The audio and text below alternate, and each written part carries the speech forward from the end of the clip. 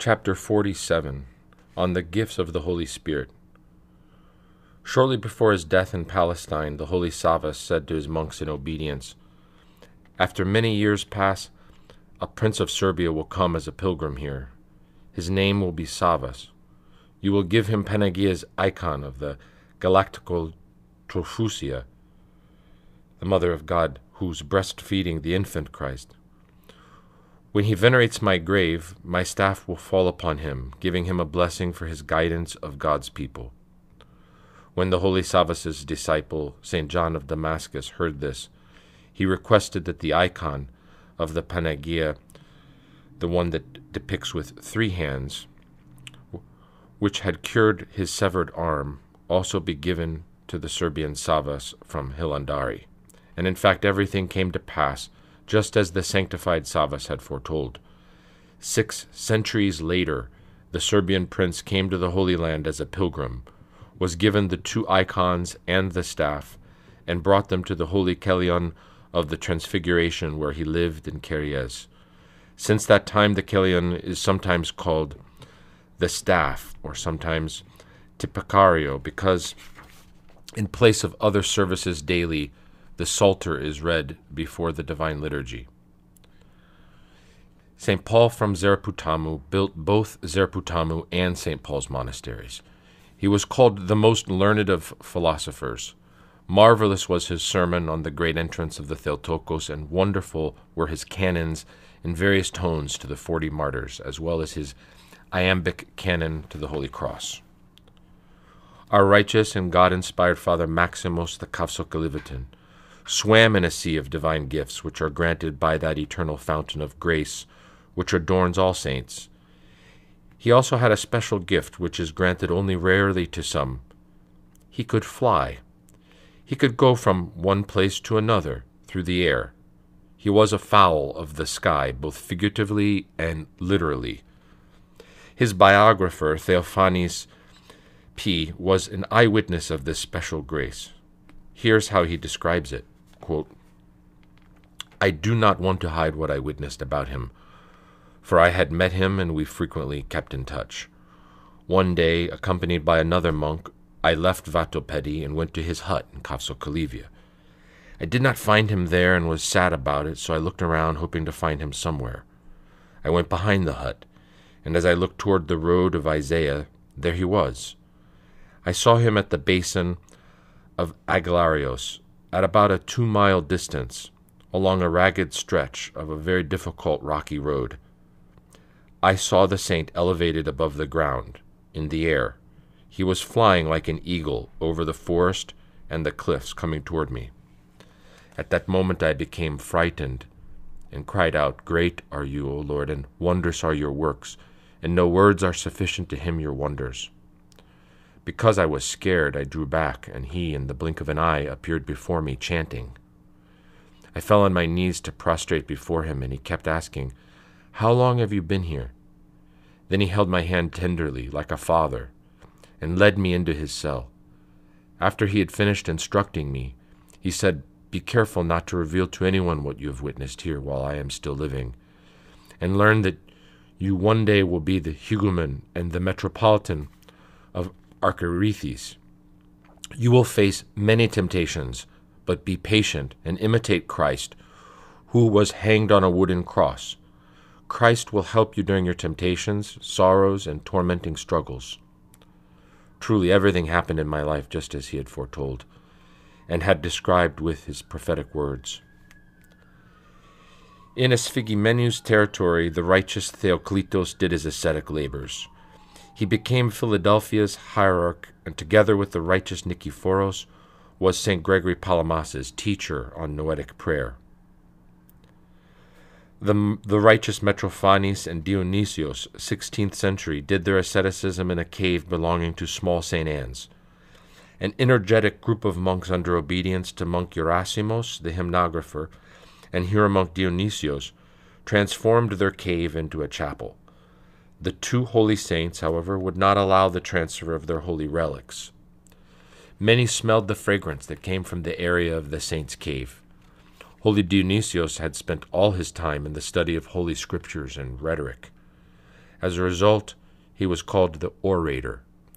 He simplified many orations of various fathers which are found in manuscripts housed in the various monasteries of Mount Athos. He himself also wrote a commentary called The Clue. Righteous Akakios of Kafsokalivia had the gifts of foresight and foretelling. He was able with divine illumination to see the inner state of each person, but if someone would try to hide anything, even a simple thought, he would reveal his understanding of that thought by his advice to him. Saint Savas of Vatopedi, a fool for Christ, for a long period of time did his asceticism in a cave in the desert near the Jordan. He was at this time a monk under obedience in the monastery of the holy, honorable, glorious prophet John the Forerunner. By God's grace, he was gifted with animals, and he had a special relationship, even a friendship, with the lions of the surrounding area, similar to man's relationship to them before the fall of mankind. Here's how he tells about it to his student. I many times gained benefit by God's grace from my interactions with wild animals. I frequently would meet with the lions in the desert, and we would walk all together as if we were friends. Usually I would deliberately go among them when there were 2 or 3 of them together. I would observe them carefully, their eyes, the size of their bodies, their natural arrogance, their stately movement of the neck to the right or the left, their brave and royal leaps. And I am sure you have heard about their sharp claws and all the other details. And the lions would let me observe them this way, comfortably, never wanting me to stop. They desired my company very much and would stand near me in a quiet and friendly manner, as if we had known each other a long time. By examining all those things that I have mentioned before, I gained as never before a wonderful knowledge of God's creation. My soul was pierced by a powerful sense of God's glory and love. Each time I would remember great David, who invited the beasts and all creation to glorify God, and I chanted along with him with great joy and admiration that blessed verse, "How exalted are your works, O Lord! In wisdom have you made them all." The hesychist Hilarion the Ivaritan was a very special spiritual man. He prayed without ceasing and was clairvoyant. A Russian boat sent by the Tsar to the monastery of Dionysiou waited 3 days to receive an answer from this illumined servant of God about the outcome of the Crimean War, 1854. When he finally gave it, he said that Russia was going to suffer and be defeated in the end, but that she would not lose any land, and that is exactly what happened. One who witnessed this elder's clairvoyance with his own eyes and ears was the pious Dionysian monk Iakovos, who, when he was a novice, visited him. The elder called him by name from afar. "Come, my child John," he said, even though he had never seen him before. Then he gave him spiritual counsel, telling him to be patient rather than sad, because his brother George had left Dionysiou that very day and had gone to the monastery of Xenophantos. Then he took him into a small chapel dedicated to St. James, placed his hand on his head, and said, "Love and revere this apostle whose name you have. He will be your best protector." "But, Father, my name is not Iakovos. I'm called John." "I know that, my son. You will be named Iakovos, but until you become a monk, only you should know these things which you have heard today from a foolish ascetic." It was granted to him to know the time of his own death, which enabled him to give his last wishes and instructions about it.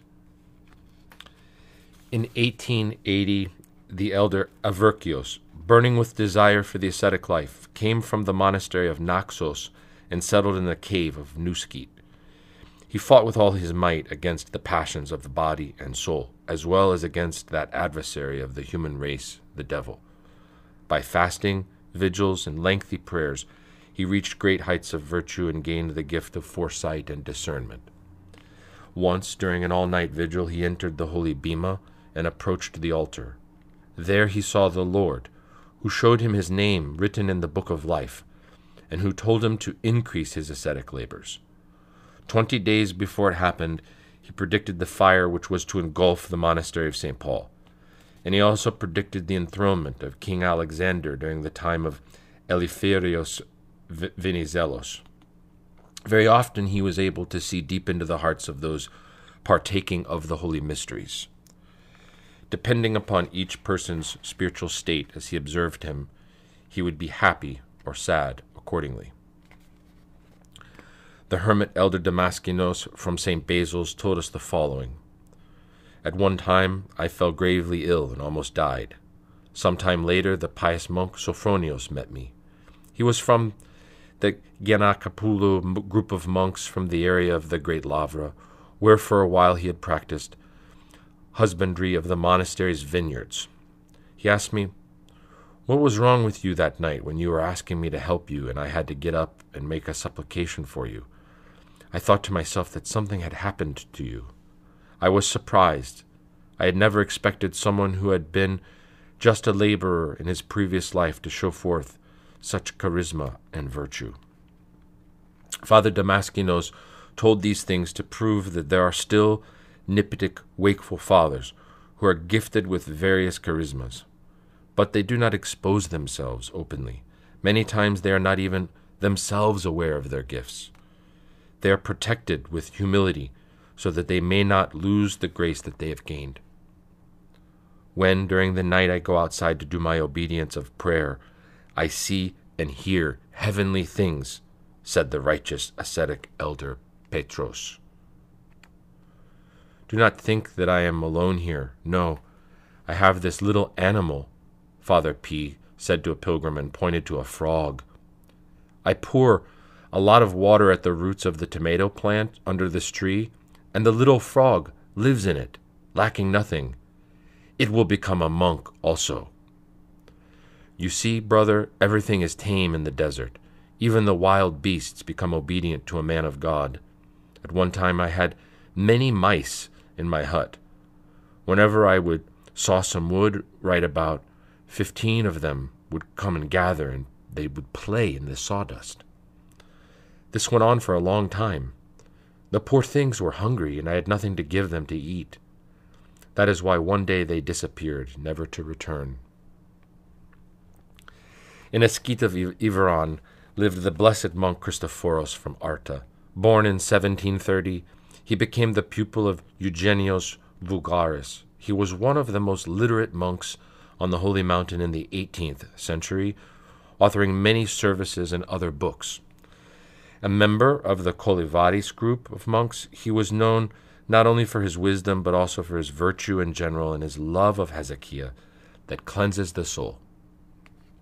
The ever-memorable Elder Gabriel from Dionysio, may his blessing be upon us, nicknamed the grandfather, Papu, told us about Archimandrite Chrysostomos Haji Daniel, who lived a century ago.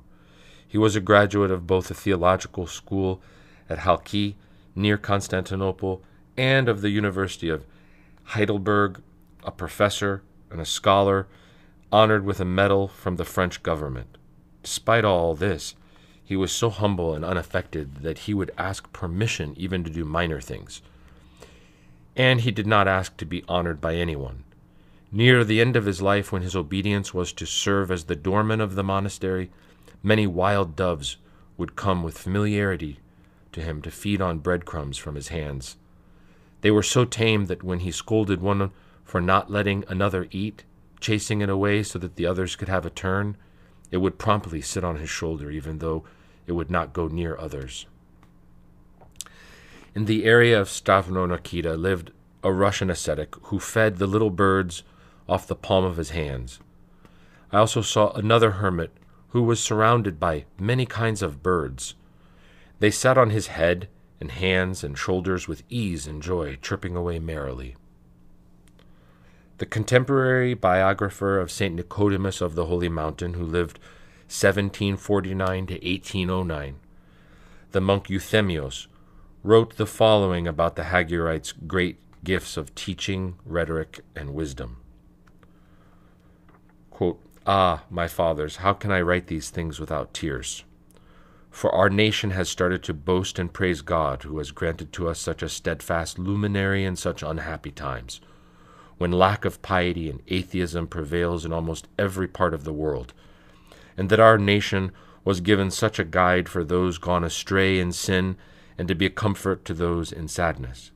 Yes, I acknowledge him as such, not only because of his writings, through which he has illuminated and will continue to illuminate to the end of time the entire Orthodox Church of Christ, but I also proclaim this from everything which I observe daily, where all those wounded from sinning abandoned archhierarchs and spiritual fathers and ran to Nicodemus, who was dressed in rags, to find cure and comfort for their sorrows. Not only did monks come to him from the monasteries, Sketes and Kelia, but also many faithful came from various countries to see and to be comforted by him. Frequently we would hear him complain about the burden of these brothers in Christ, for whom he had been writing and explaining spiritual things all his life, so that the text would be of benefit to them. Not because they came to him did he complain, but rather because so much time spent with them hindered his divine task, and because he had such a desire constantly for noetic prayer. For he was diligent with this work of noetic prayer, day and night. He would dedicate an entire fortnight to either interpreting the Holy Scriptures or else to praying with his head lowered to the left side of his chest, immersed himself in the prayer of the heart, crying out from the depths of his soul, "Lord Jesus Christ, have mercy on me." And for this reason he would tell us, "Let us go, my fathers, to some deserted island to escape the world." There was a good, kind Russian monk by the name of Augustinos, who would gather all the sick mules of the area and take care of them, nursing their ailments. Such was the flame of mercy in his heart for the whole of creation and all of God's creatures. His Keli was attached to Philotheu Monastery. When he was still a novice, the monastery of his repentance, St. Pantaleimon, had sent him to one of their matokia, where he suffered a major carnal temptation because of the presence of the daughter of one of the workmen there. To overcome the temptation, he jumped into a river. From that point on, he asked to be an ascetic outside the monastery and not to be sent again to the matokion. An ascetic called Pachomius was illiterate. He knew only to say, "Christos anesti, Christ is risen." He worked in a hut doing his obedience task, and from time to time someone would bring him food. Many snakes would come to his workplace and make his attempt to work very difficult. He had to take them in his hand and throw them out. One time, a very large snake was such a problem that he grabbed it and tied it around his waist like a belt and continued working. At that moment, the monk who had just brought him some food entered his keli.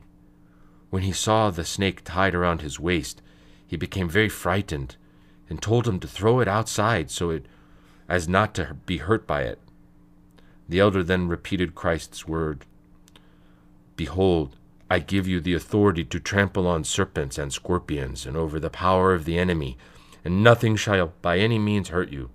And they will take up serpents, and if they drink anything deadly, it will by no means hurt them." Luke 16:18. Father Irenarchos from the Romanian Skete of Prodromou was born in Melitz of the province Sols, an educated man who spoke many languages. He was humble, silent, and patient.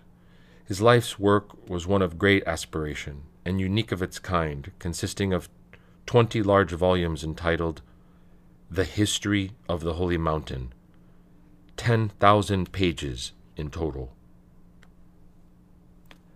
Monk Isaiah from Prodromou, also Romanian, was born in Aninosa. Even though he had limited formal education, he became a wise teacher and spiritual guide to the practice of virtues. Many souls, monastics, and the faithful who lived out in the world found near him repentance and inner regeneration. He was an ascetic and quite gifted in his ability to preach in order to bring lost souls to Christ. The various charismas of Haji Georges were evident from the time he was a novice. God's grace had visited him at a very young age. Once during winter time, while everyone was doing their rule of prayer at dawn, he heard his Yeronda's voice, saying, "My monks, save me." Haji Georges ran and told this to the senior brother there, who scolded him, saying, "Go away with your misperceptions. Continue your prayer rule and do not pay any attention." Haji Georges, who was as a novice then known as Gabriel, obeyed. Then he heard his Yeronda's agonizing voice for a second time, saying again, "My monks, save me. I am near the location of the cross near Zygos before Karasia, and I am in danger. Help me." Haji Georges went back to his brother and said, "Our Yeronda is in danger near the cross." The brother scolded him again.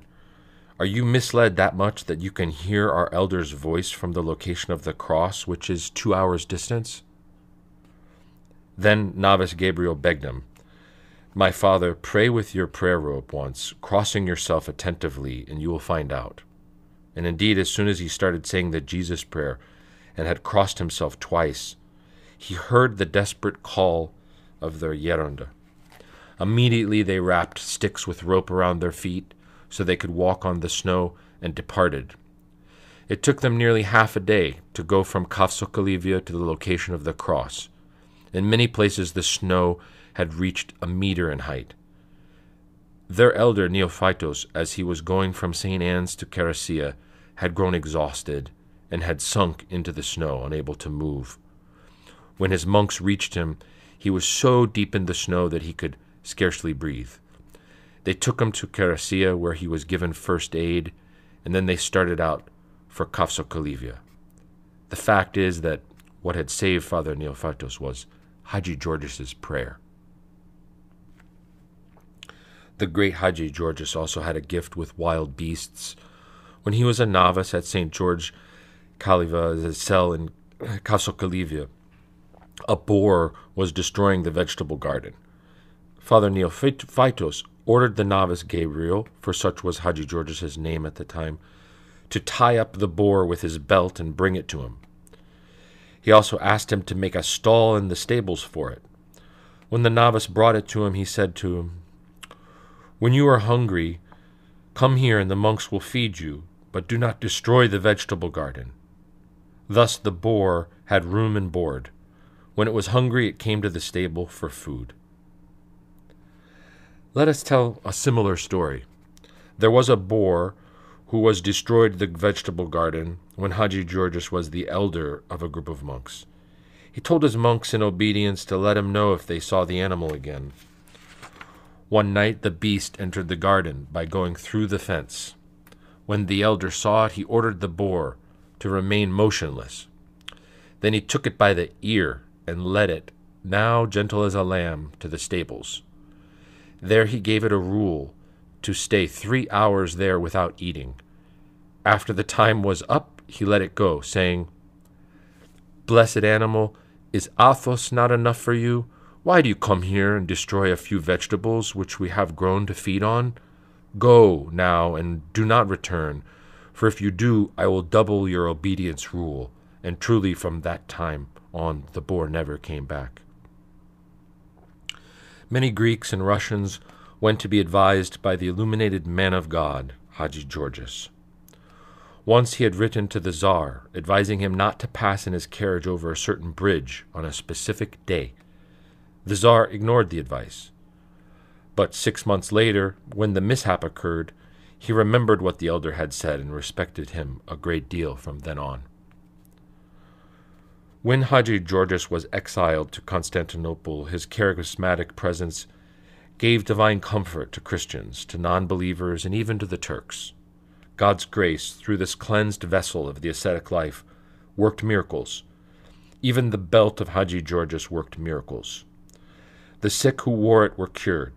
Women in danger during labor were given a safe and secure delivery, and those possessed by demons were freed. Many Turks suffering from various illnesses were blessed and cured by this holy protector and physician of the people. Respected by all of them, he was called the Bityim Baba, which is Turkish for our Father. The revered elder Gerasimos the hymnographer told me many things about the simple and grace-filled soul of the spiritual struggler Petros, or Little Petros as he was known. This Petros was one of the Danelites and Thompsonites, and was also one of the oldest and wisest fathers of our time. Ascetic Father P had decided to be under obedience to the hermit Petros, but during the time he was preparing to go to Carulia to join the hermit, the holy elder himself, after many hours of walking from Carulia to Philotheu, came to him and told him that he could not accept him under his obedience, for he had been informed that Father P would soon die. And indeed, on St. Peter the Athonite's feast day, June 11th, many of the fathers came to Father P's hut to wish him many returns on his feast day. After he had given them some sweetmeats and water, he sat on a little stool and there gave up his spirit peacefully, while his co-ascetics were still enjoying their treats. Elder Theophylactos was one of the holy monks of St. Basil's Skeet. It is said about him that at one time a roe deer, having wounded its leg, came outside his hut and lay down in front of it. The elder went near it and spoke sweetly to it, as if it were a man. "Stay, so that I can bandage your little foot, and you will get better." The roe deer obeyed and remained still. Like a good orthopedic doctor, the elder, with love for every one of nature's creatures and a compassionate heart, took 2 canes and a piece of cloth and made a splint for the unfortunate animal's broken leg. Then he petted it kindly and said, "Go now, my dear, with Panagia's blessings, and come back in 30 or 40 days so that I can remove the splint." After the designated time, the roe deer returned to the elder, who, upon removing the splint, found the leg completely healed. The end of this saintly man was holy. His face shone like that of an angel during his very last moments. His face was as bright as the full moon. The well-known and charismatic Cathonakian spiritual father Ignatius was visited by monk X, who was very disturbed by a fierce attack launched against him by the devil. This was in 1922. "Holy Father, bless," and the spiritual father, as if he were talking about a third person who was not there, told him in detail about his temptations, and instead of replying with a blessing, said to him with fatherly love, "Little Chrysanthos," used to call him this because of his abundant love, "do not be intimidated, do not be afraid of those who can put to death the body but are not able to kill the soul." Having been blind for some time, Father Ignatius could see with his spiritual eyes, and his soul's antennae could receive many things. He was informed about many things by the Holy Spirit. Contemporary ascetic told us, "Think of a snake that lies under a rock during an entire winter, and when in the spring it wants to get warm in the sun, we kill it. Think also what it would be like if God had made you a donkey. He is the boss. He can do anything he wishes. And after you were loaded down with things, your master sat on you also, and put you in a pit and hit you. Would you have liked that? If you examined all these, you would take all the donkey's burdens as your own, and you would give thanks to God for making you a man and giving you the opportunity to gain paradise, since there is heaven or hell for men only, not for animals. When you love animals, they sense it, and you see them as your dear friend. Before man's fall, the animals and men were dear friends to each other. Adam was clairvoyant. He could see spiritually. He could foresee all the animals' need and help them. An eagle ate only dead animals, but after it became wild, it started eating live ones. All animals were tame, and only became wild after the fall of man. The barefoot elder Avvakum had a phenomenal memory. He was also a living Christian expression of the gifts of the Holy Spirit. Even though he had very little education, he nevertheless had an amazing knowledge of the Scriptures. He had memorized both the Old and New Testaments line by line and could interpret each verse. For hours at a time, this pure elder, his eyes sparkling with joy and delight, would recite and interpret constantly the word of God, as he either stood up or sat down on the ground, with either his prayer rope or his little lamp in his hands. Elder Gerontios, who was obedient and went to the Metochian of Kalarmitzion, as he was told to do, was a true keeper and lover of animals and protected them.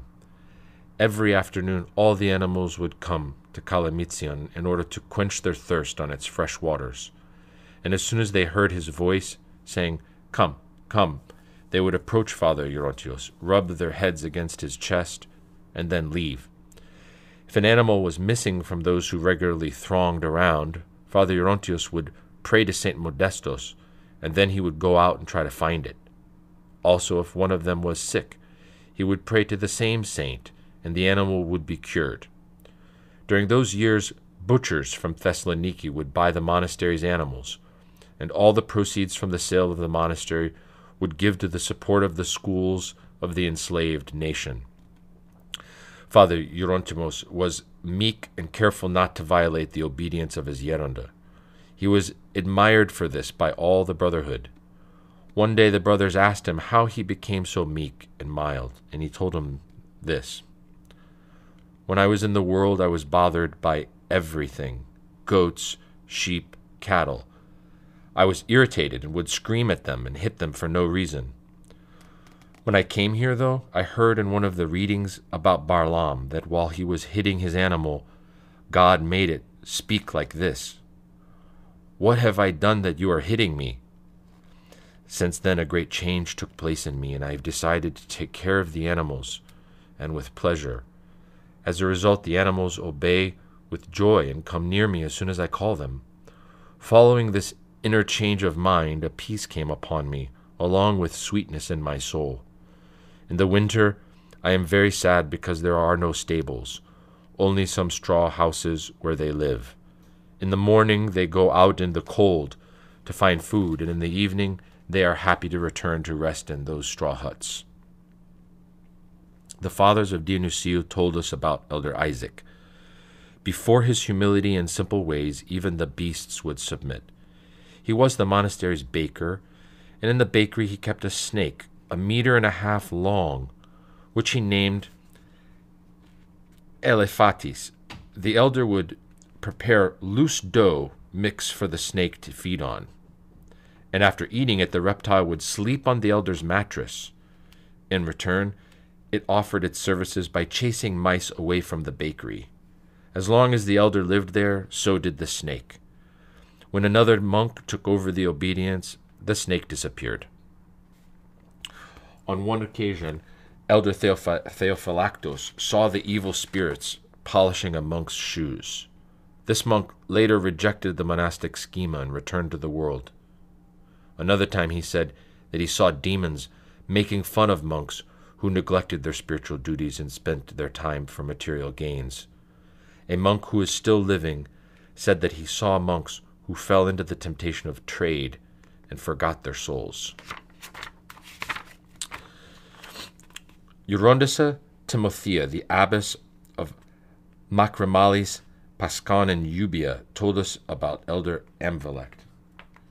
He told me, "Keep in mind that in the future a priest will propose that you become an abbess in a monastery, but you should not accept. It won't be to your benefit." And indeed his prediction was fulfilled. Another time he said, "One of your nuns is thinking of leaving the monastery. Be careful not to let her go, or she will be harmed." This same nun confessed her thoughts of wanting to leave. The most righteous hieromonk Athanasios, an idiorhythmic monk from Iveron, lived in the monastery of his repentance as a simple ascetic, always dressed cheaply, without socks, frugal, eating no more than the plain food found in the common reception hall. He lived in 2 rooms with spider webs and smoke-stained walls which were filled with inscriptions of various verses from the scriptures and philosophical sayings. He was indeed a philosopher whose intellect soared to great spiritual heights. He knew many languages. He had been educated abroad and was wise and balanced in both writing and verbal ability, but he especially was an orthodox man of spiritual depth and experience, having attained through his monastic endeavors a compunctionate mystical life in Christ. He was tantred a monk at the age of 16, and thereafter began to serve the church. He went through Russia, Constantinople, and Thessaloniki as a teacher. For a period of time, he worked as a celibate priest in Napoli, Italy, and then in Tripolitidi of the Patriarchate of Alexandria, where they were planning to make him a bishop. After visiting the Holy Land in 1938, he came to the monastery of Iveron on the Holy Mountain, whereupon he ceased serving as a priest, lived as a simple monk, as many others did in the past after they come to Mount Athos. His humility and repentance was permanent, without interruption. He would say to himself, "No other person, no one, ever, has sinned as you have, and there is no other hope for you than the hope that comes from the pierced side." Thousands of souls found counsel, illumination, comfort, and help from this grace-filled, refreshing, compunctionate words, which poured out as if from an inexhaustible fountain. How well I remember him, there in the reception room of Iveron. This ever-memorable one insistently emphasized that only ascetic practical conduct produces mature Christians, true spiritual persons. He also constantly pointed out the dangers that are faced by hero monks who have to live and work in the world. Father P. very frequently said, "Doxa tau Theo," glory to God, with a compassionate voice, with awareness, with joy, whenever God gave him a chance to help some brother.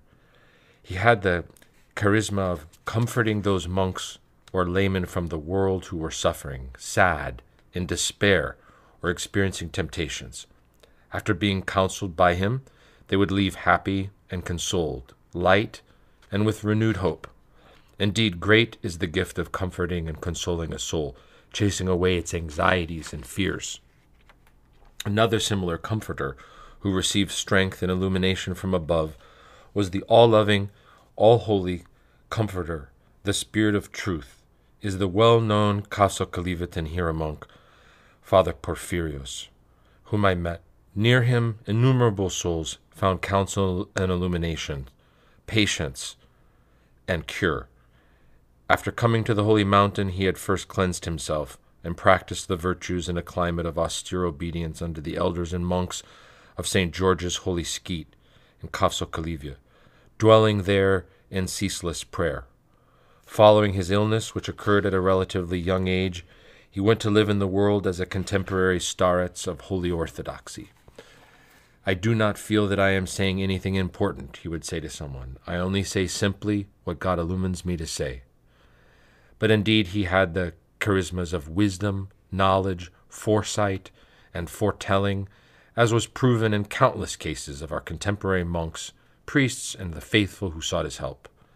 May his blessing be upon us, St. Porphyrios. We met the Serbian hesychastic Father Gregorios when he was the librarian at St. Pantalemon's monastery, and later when he was a hermit in the Paleo Monstririon. He had an academic degree, knew many languages. My Yaranda respected him greatly, for he was also studious in noetic prayer and vigilance. One would often see him with his ascetic stick and his komboskini, his prayer rope, his head leaning downward, always silent, always praying. My Yaranda and I had a fervent desire to meet him, which was fulfilled through a divine message that he confirmed when we met him, even though he had not been notified beforehand about our visit. Among other things, he had the gift of wisdom. He said to us, quote, "Spiritual life is a continual being with God. Abide in me, and I in you." John 15:4. No one can be considered a theologian without apophatic theology. One must live our church's dogmas. The dogmatic truths must be experienced to become knowledge. For this we must have done a personal pascha, a passage from theoretical to empirical knowledge. I do not desire anything unknown. One does not desire what one does not know. Unless we get to know God through experience, we will not really know Him. To see God is to know God, and he who knows God knows also the things of God. The essence of God is not divided, but His energies are divided. His glory, the radiance that derives from God's essence, is approachable. Illuminated by reflection, we recognize faces. We understand difficult passages of the Holy Scriptures. We receive messages. We know everything. By contrast, worldly knowledge, knowledge of the world in general, interrupts our concentration and makes of us only external, antiquated men. Who can describe the joy one feels with the Holy Communion and the inexpressible exaltation of our existence in Christ is risen? The best prayer is, Lord Jesus Christ, have mercy on me. Kyrie Isu Christe eleison me. Frequently, when the Hagarites want to describe the successful and correct route followed by a monk to salvation and perfection, they say, this man has seen the hare. Footnote, a unique expression not easily understood by those who are not Hagirite monastics. Perhaps the fact that the forest hare is rarely seen and then only fleetingly begins to unlock the meaning of the saying. To continue, Yonada Gabriel, the hegumen of Dionysiu, left behind him the reputation of an able and faithful man. He was a man who had both spiritual and governing talents. Many times we discovered the discernment and care that the spiritual father had. His public relations with the governing authorities were without reproach, and he placed the Holy Mountain's traditions above everything else. During the all-night vigils and the other holy services, he remained an unshakable pillar, standing at his upright stacidi. He always entered the church first and exited last. How can one describe his compunction and his joyful sadness? His unique style of reading the Psalter, or the Prokimenion, and the most vivid expression of the joyful mourning of our Orthodox Church that pierces our worship deeply.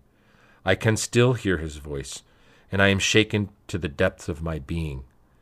One time he held my hand and led me to the monastery's trapeza, where there are wonderful murals, and he pointed to St. John of the Ladder and said, "This you must imitate, my son.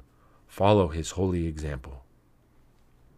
The well-known Romanian monk Nectarios, Enu Cucuzelis, a musical teacher who was the Holy Mountain's nightingale, sang like an angel in the flesh. His students said about his righteous life, "We never saw him laughing or joking. He always looked down. Many times during the day he could be found weeping or sighing. He was working at noetic prayer." A translator of music from Greek to Romanian, he was not only a man of angelic voice, he was also a man of angelic virtue. Epilogue, a collection of praises for all the righteous and holy fathers who excelled on this holy mountain of Athos.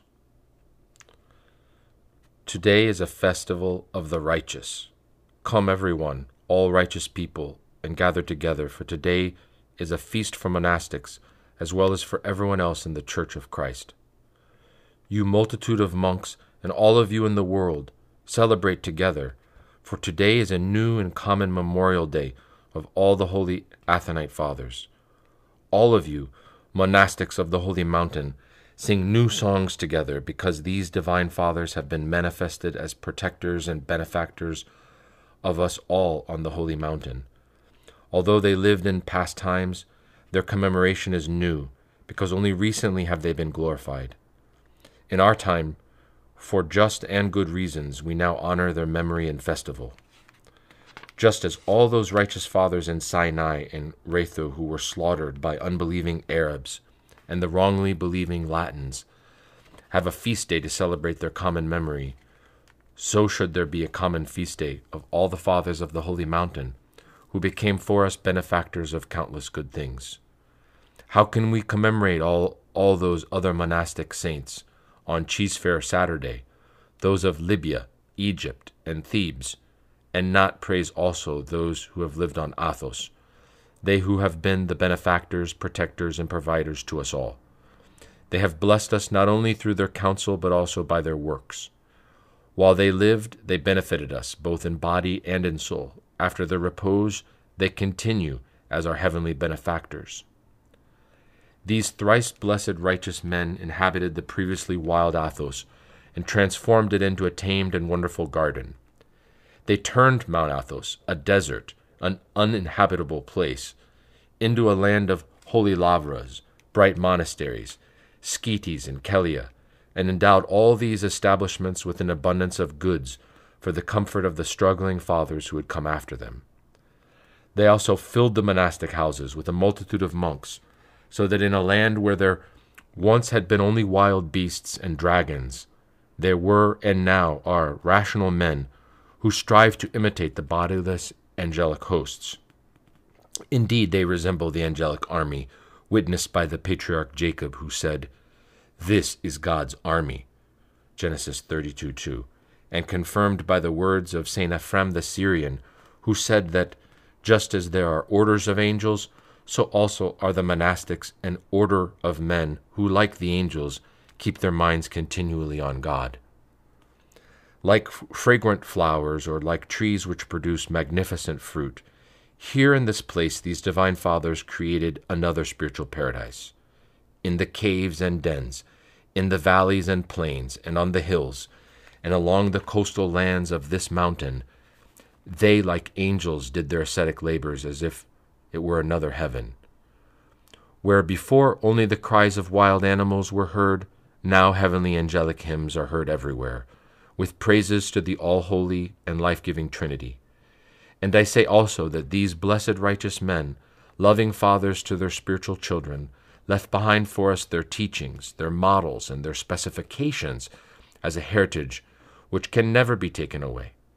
While they lived, they led many monks on the right path of salvation, and after their death, they continue to lead us all, their spiritual children, to eternal life.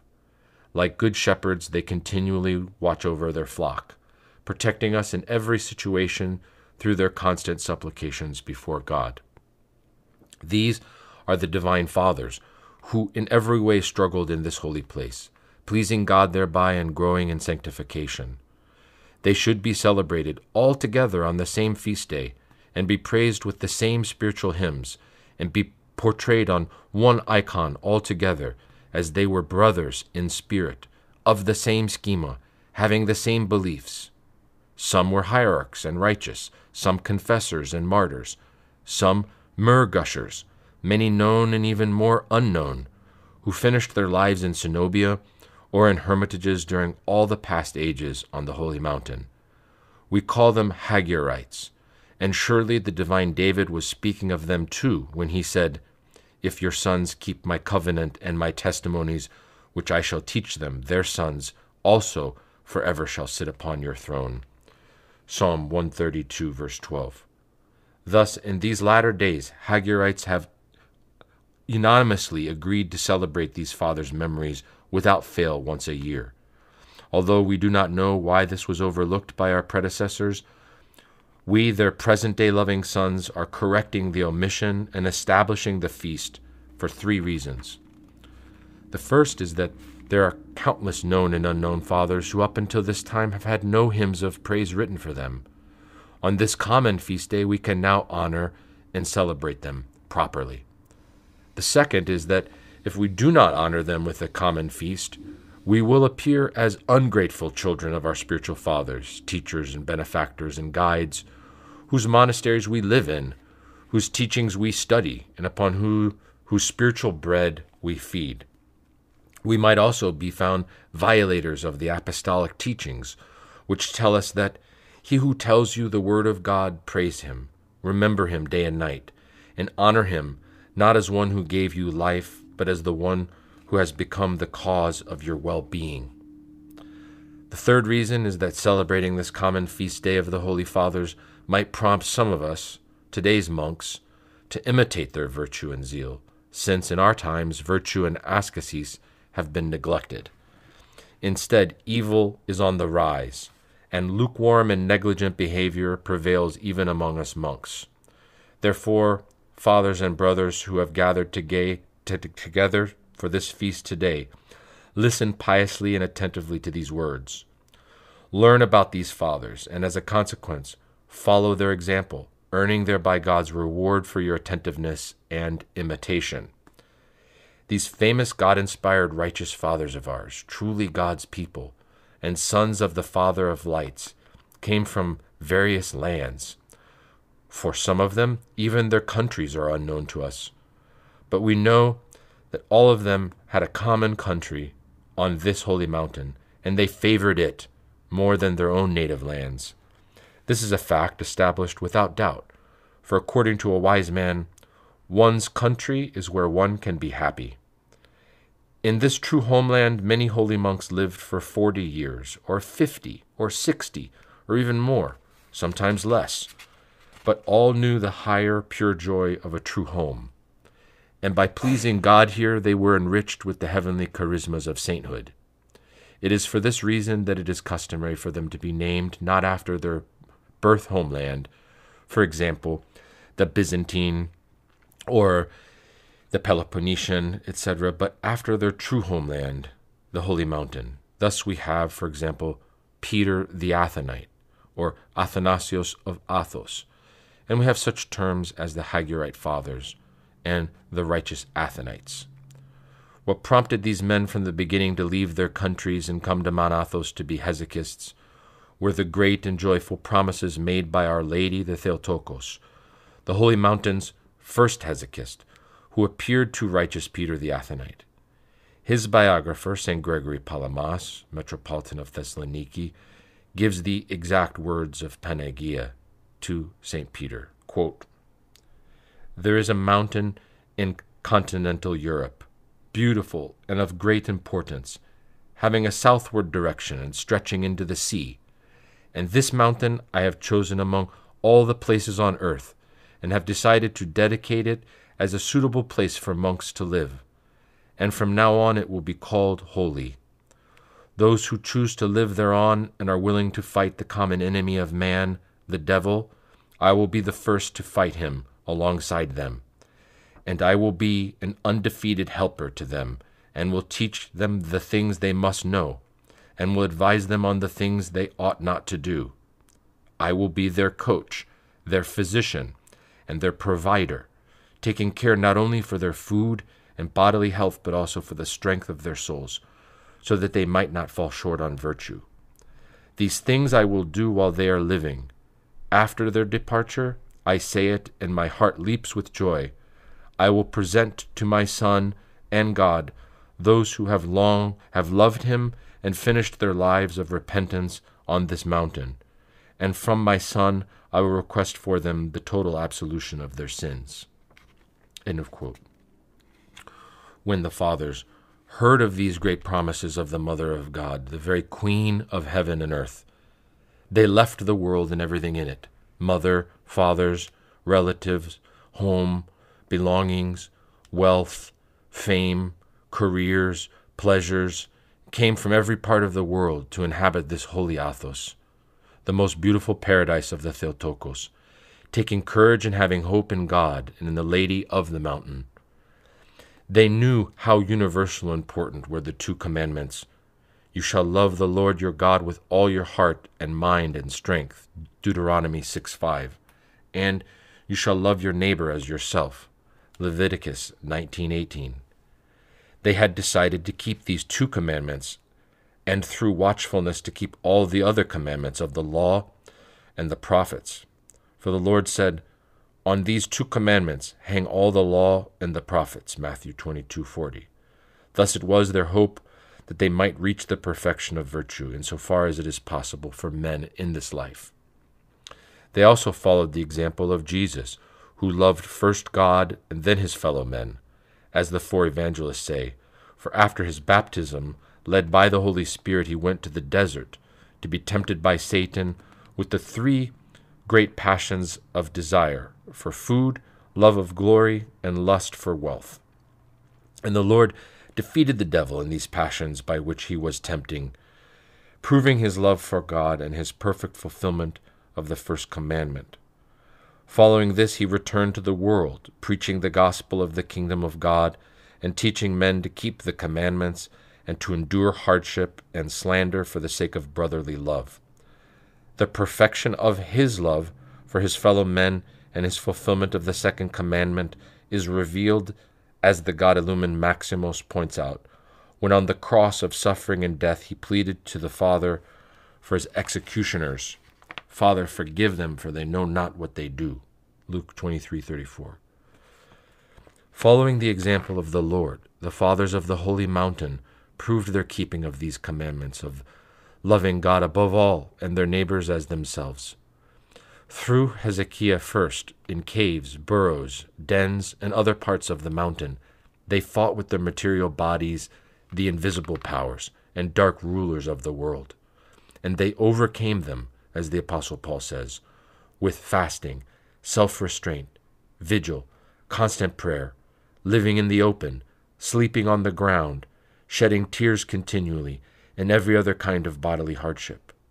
They overcame ambition with repentance, humility, obedience, and the cutting off of the will. The love of money was overcome by not having any possessions. They lived in poverty and deprivation, and by these they cleansed themselves, and lived in stillness. In this Hezekiah they practiced the virtues and attained to holy visions. St. Basil said that Hezekiah is the beginning of the cleansing of the soul, and his brother, St. Gregory of Nyssa, said that a Hezekiastic soul which is free from outside influences is more aware of its own inner state, whether good or bad. And as St. Maximus the Confessor says, they have cleansed the body from the passions, the soul from sensual things, and the mind from all thoughts. In this way, these blessed ones, by passionlessness, became clean vessels of the Holy Spirit, able to receive his uncreated energies, illumination, the grace to see the unseen, to know things which were happening at a great distance, and to foretell things which had not yet happened. What more should I say? These holy fathers in silence matured in Christ and have perfected their love for God. They reached the highest of all the virtues, the love of God with all one's might. Thus nothing stood between them and God, and they, being united with him, knew him and became God's through grace. After these fathers were proven perfect keepers of the first commandment, to love God with all one's mind and heart and strength, they wanted to keep the second commandment, to love one's neighbor as oneself. Therefore, many left the silence of Hezekiah, some prompted by a heavenly vision, or others by hearts warmed with divine inspiration and love toward mankind, to build monasteries, lavras, skeets, and kelia throughout the whole Athonite peninsula, going to live there themselves as monastics. Also, they were inspired to build magnificent churches for the monasteries, giving them the names of our Lord, of his all-pure Mother, and of the saints, so that the Almighty God would be glorified in them. And as they were building these churches, each one of these blessed fathers was saying in his heart the words of this David's psalm, "I will not give sleep to my eyes or slumber to my eyelids until I find a place for the Lord, a dwelling place for the mighty one of Jacob." Psalm 132, verse 4. After they had built by their own labor and sweat all these monastic establishments which we see today, and after suffering through many temptations, some of which endangered their lives, these loving fathers tried hard to bring to these properties as many holy relics as possible, including pieces of the true cross. They also continued to gather properties, both fixed and portable, to build metokia, and to begin the cultivation of the land and the raising of some animals, in order on the one hand to supply the monks with necessities, and on the other hand to be able to receive poor strangers and the sick who might come to the monasteries. They also instituted laws, rules, and the procedures to be followed by the monks regarding obedience duties and holy services in the church. We still have these rules and procedures written by them in their wills and in their monastic documents. This is the way All monastic communities, skeets and kelia, were put together to become schools of every virtue, in the keeping of God's commandments, tutoring schools of ascetic labors, workshops of angelic life, imitating the ancient cenobia of Palestine, Sinai, and Thebes, all of which served also as inns for strangers and shelters for the poor, and havens for everyone lost in the world's torments. Through such monasteries, these righteous men drew many thousands of people to salvation from this world's vanity. They attracted also countless numbers of patriarchs, priests, kings, and many others from all levels of society. Even to this day, their monasteries draw many to the angelic ranks, to be presented as a pleasing sacrifice to Christ the Lord. And the previously desolate Athos became inhabited by a multitude of monks, proving these illuminated fathers to be perfect keepers of the second commandment, the loving of their fellow men, not only as themselves, according to the law in Leviticus, but even above themselves, in keeping with the words of the Lord himself, when he introduced a new commandment of love, when he said, "A new commandment I give to you, that you love one another, even as I have loved you." John 13:34. In truth, my brothers, the completion of all the 20 ruling houses and the many other smaller monastic establishments on Athos sealed all the other works of these righteous fathers. It is difficult to describe adequately the importance and magnitude of what they accomplished, but what they did can justly be called immortal work, for neither through the propagation of the human race, nor through the accomplishments of the arts and the sciences, has man managed to fulfill so perfectly the purpose for which he was created, as did these holy fathers. May their memory be eternal. There is a long history of great builders upon earth, beginning with the men who, after the flood in which Noah was saved, tried to build a tower reaching into heaven itself, and thereby make their memory immortal. Philip of Macedon, Alexander the Great, and many other kings and dictators throughout the world also attempted to construct magnificent works which would be monuments of the greatness upon which their posterity could ponder with awe, as King David says in Psalm 48, verse 11, "Their graves are their homes forever, their dwelling places to all generations, though they named their lands their own." However, they did not manage to remain immortal. In spite of the fact that they are known on earth, they are not remembered in heaven, the life to come. According to St. Basil the Great, the impious names are not written in the book of life. Instead, they remain known only on earth. The names of the Holy Fathers of Mount Athos, however, will be known forever, not only on earth, but also in heaven, although they may not have been even imagined this to be so when they were building the holy mountain. For their names are written in the book of life that will forever abide. Nevertheless, do not rejoice in this, that the spirits are subject to you, but rejoice that your names are written in heaven. Luke 10:20. The 20 ruling monasteries must be called magnificent, because they include grandeur in every aspect, and because many of the builders of them were kings and sons of kings, such as Simeon and Savas, as well as those like Euthemios and Neophytos, who inspired kings to spend generously on the buildings of the mountain, such rulers as Constantine and Nikephoros, such ruling dynasties as the Romani, the Alexi, or the Catacuzinii, and the Pelugii, such royal women as the Pulcheria, and many others. Indeed, these great monastic houses are magnificent, even regal in every way. Can you not see for yourselves that it is so? They stand in a line from north to south of the mountain, like great fortresses, designed to protect the entire area from all attack by sea and land, assuring the brethren who live on these lands around them a calm and peaceful life.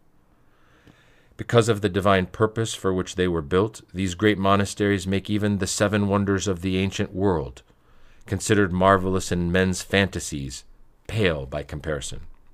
And indeed, the 7 wonders are no longer magnificent. Where any part of them still exists, there are only ruins where fowls may nest, or mice and spiders build their homes. They were constructed as a result of man's vanity, and everything that is vain vanishes in the end.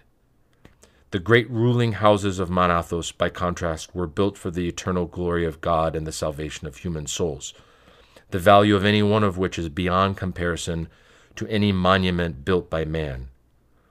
What am I trying to say? It is that the excellent result and the most important accomplishment of these monasteries and their fragrant fruit are all these God-bearing fathers of the Holy Mountain whom we are celebrating today, from all the habitations on the mountain, known or unknown, who pleased God and were sanctified, both those under the monastery's direct care and the hermits who lived on their own. Let us visit them in our own minds and see how many saints were revealed in them. Epilogue continued. We will begin with the great Lavra. Here the great Athanasius, teacher of all of the mountain's fathers, built his monastery. Like another Moses, St. Athanasius came to Mount Athos, another Mount Sinai, where he entered into the inaccessible mysteries of the knowledge of God. And as Moses received the law, so did St. Athanasius receive the forms and procedures and teachings for the Cenobitic way of life, as well as for the order of services, and he passed these on to the Athonite fathers. We cannot describe here his angelic way of life, his ascetic labors, the miracles he worked while still living and after his death, the charismas he was granted by God, the powers he was given against the forces of darkness, and the blessed end of his life. It is here also that we find St. Peter the Athonite, the mountain's first hesychist who became the prototype for all other hesychists of Mount Athos. After being set free from Samara's prison by the Theotokos, and having heard from her all the promises she had given the mountain, he came and settled in a cave located at the foot of Athos, on the southern point of the peninsula. The cave can still be found today, where he lived like an angel, with neither garments nor shoes, as did the great Onufrius, enduring many temptations and attacks from the devil, and eating only the food sent from heaven for 53 years, like the Israelites in the desert. His feast day is June 12th. In the same monastery also we find the great theologian St. Gregory Palamas. Although he was connected with Vatopedi and became the abbot of Esphigumenu and had spent time in the Kathisma of Palamas, he began his monastic life at the great Lavra and spent most of his life there, obedient to the Cenobitic rules. By the Theotokos' intercessions he received many charismas from God, especially that of the theologian, which enabled him to struggle for the glory of God as he participated in 3 great councils during the reign of 3 emperors and 3 patriarchs, and fought for the truth against Barlaam, Akindidos, and Gregoras, those who blasphemed God's uncreated energies. Later he became Archbishop of Thessaloniki, where he died, and where his tomb and relics became a source of miracles, accounts of which can be found extensively in his biography. In the area bordering Lavra, St. Maximus blossomed in 1380. Because of his burning of his cells, he was called Kapsokalivis, hut burner. He was a heavenly man, like an angel on earth, who received bread from the Theotokos and the angels. An exact laborer of noetic prayer and vigilance, he had all the charismas from God of foreseeing and prophecy, frequently saying exactly, word for word, what had been said by those coming to him, a rare gift not given to many. When he reposed, myrrh poured out of his relics. Also living near the great Lavra, in the 14th century, and a friend of Maximus the Kapsokalivitan, was St. Niphon, who also lived in caves. And St. Nilos grew the fruits of his virtues near Lavra as well, and because of his cleansed life, his relics poured myrrh to such an extent that he is called a myrrh gusher. Another holy father who shone forth in the area of the Lavra was Germanos, also called Maroulis. He was born in Thessaloniki of wealthy but pious parents. Desiring to be a monk, he went to Mount Athos when he was 18 years old and lived in the Hesychasterion of the great angels, which belongs to Dokoriou, under obedience to an elder named Ioannis.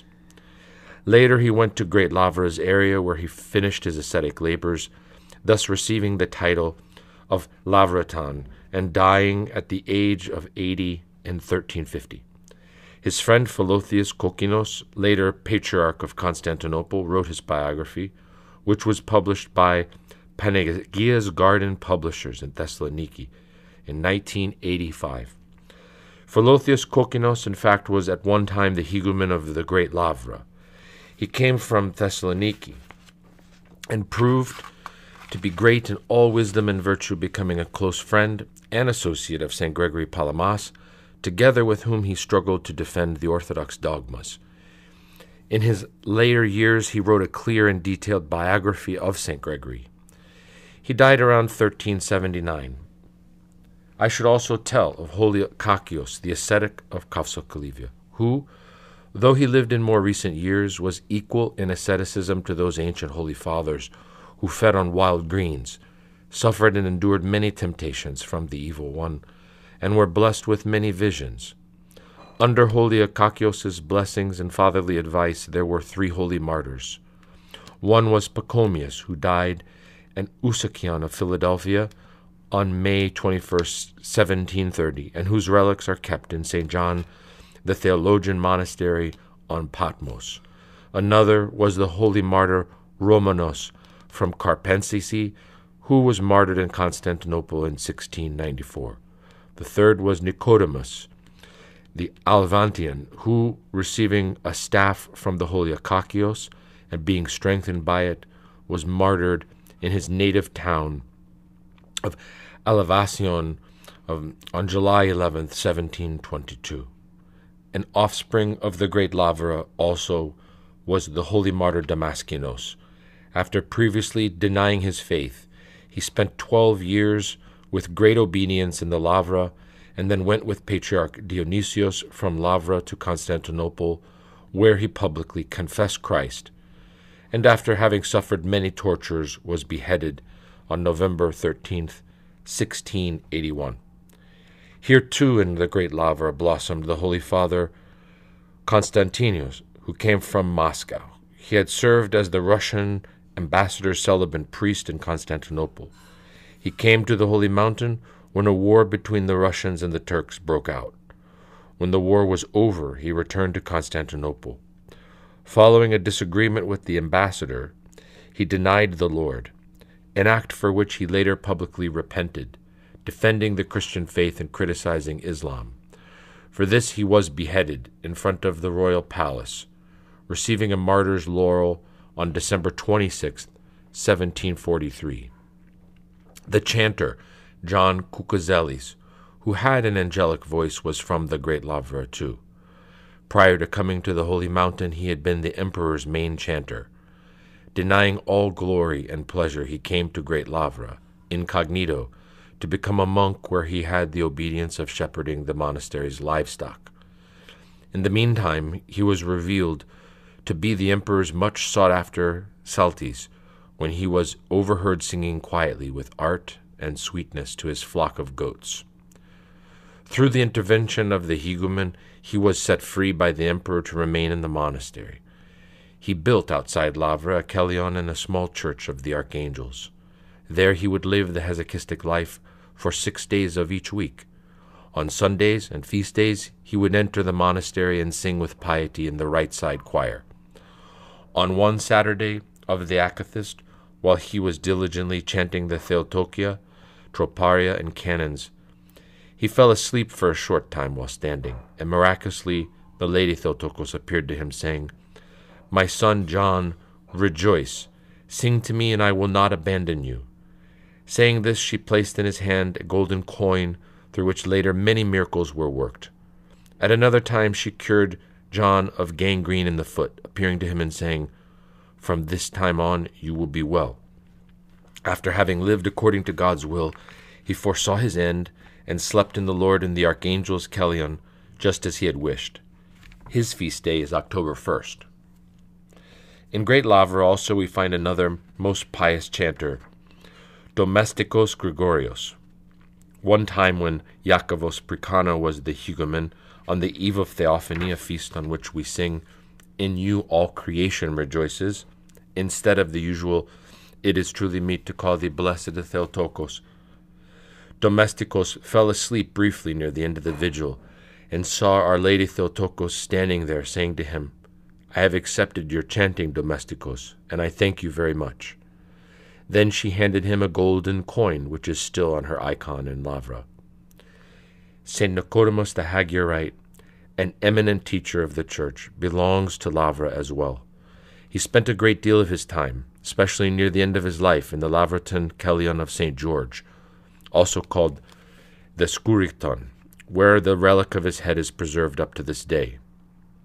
He was born and raised on the island of Naxos, and was a descendant of the Kalivurtsi family. He came to Mount Athos and was tonsured to the little schema in Dionysiou.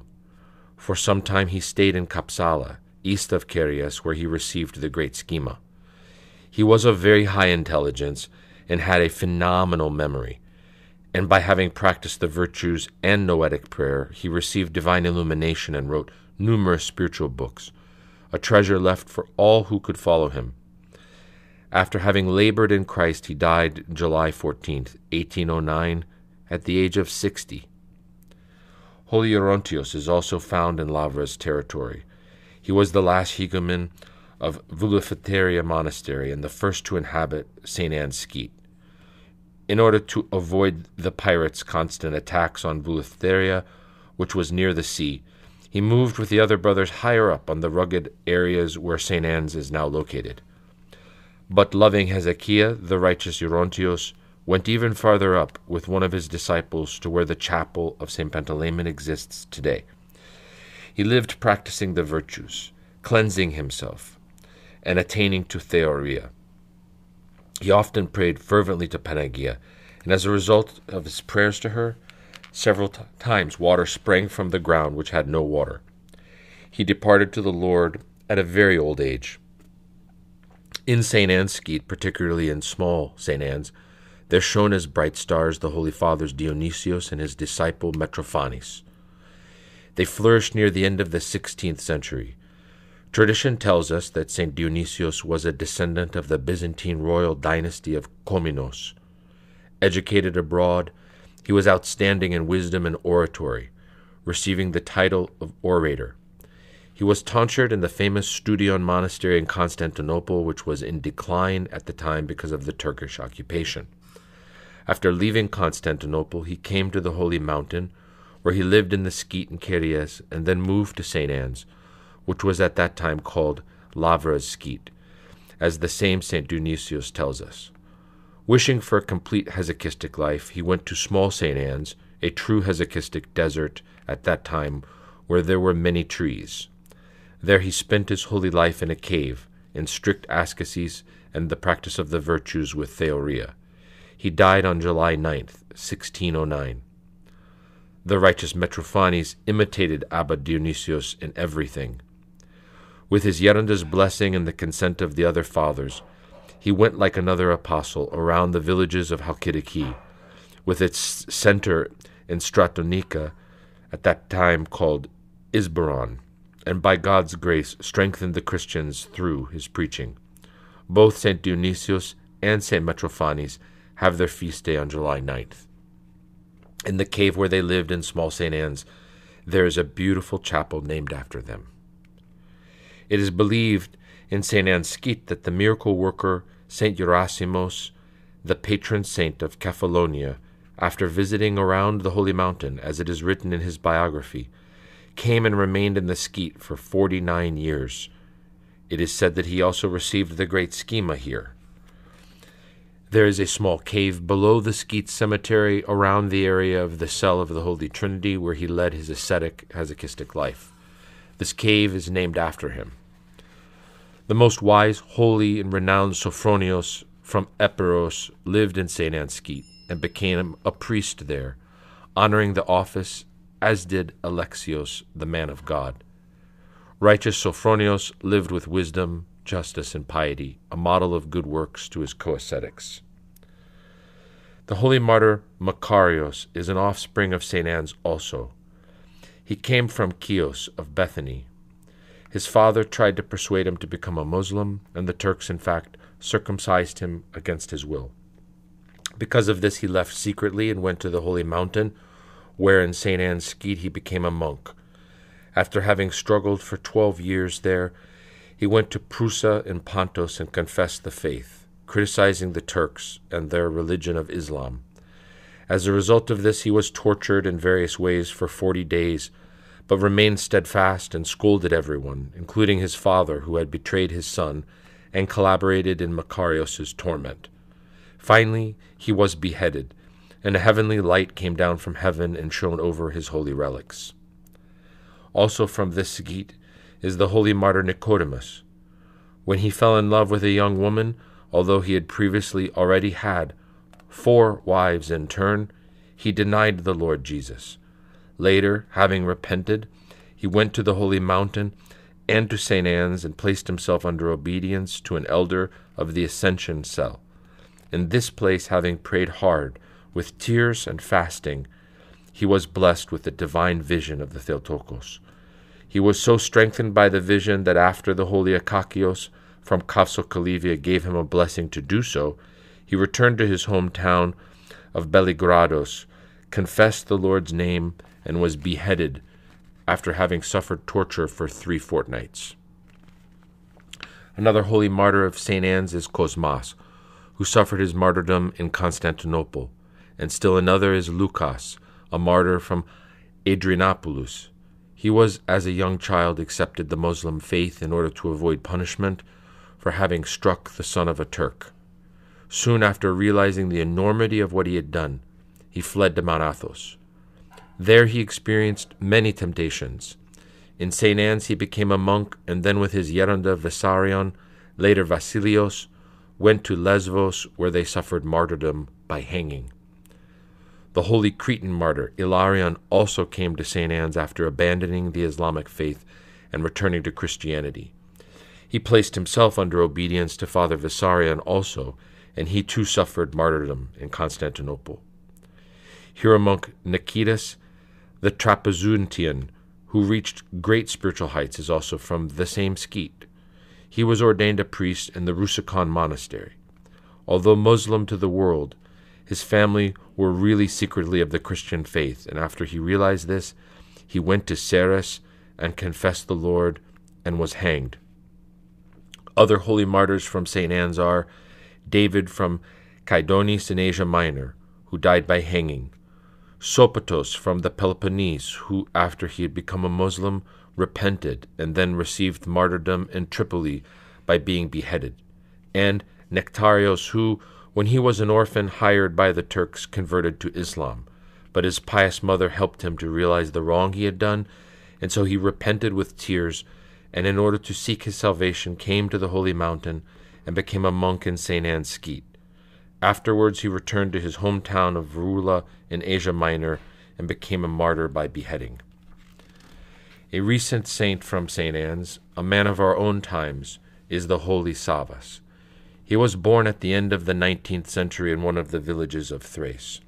At a very young age he came to the Skeet, and as a monk lived in the Theotokos cell below the ruins of the cell of St. George. From the Holy Mountain he went on a pilgrimage to the Holy Land. There he was ordained a priest. Following this he went to the island of Kalymnos and became the serving priest of the women's monastery of All Saints.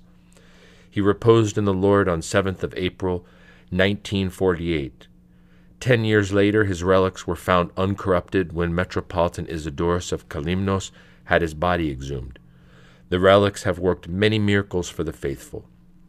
This way, God glorifies those who glorify him. Now, let us go to the grand and royal monastery of Vatopedi. There the holy Gennadios witnessed the miracle worked by the Theotokos, in which she made an empty urn overflow with oil. We also find here Neophytos, who heard a voice coming from the icon of the Theotokos telling him that he had only 1 year to live and advising him to prepare himself. Later, this same icon announced that the time had come for him to depart to the Lord, and so he did.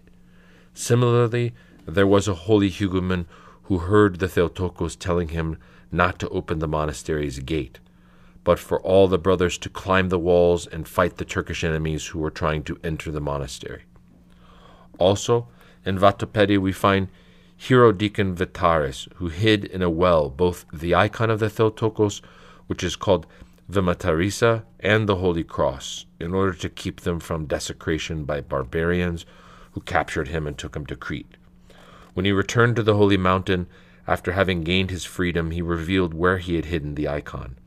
It was standing upright on the water, with a lighted candle beside it. After this, Hierodikon had lived a quiet life.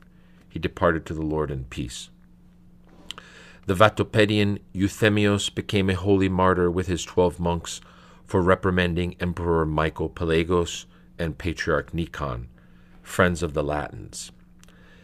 They had Euthemios drowned in the sea of Kalamichu and his 12 monks hanged on the so-called Focurion. And here in Vatopedi also flourished Nicodemus, the Geronda and teacher of St. Gregory Palamas.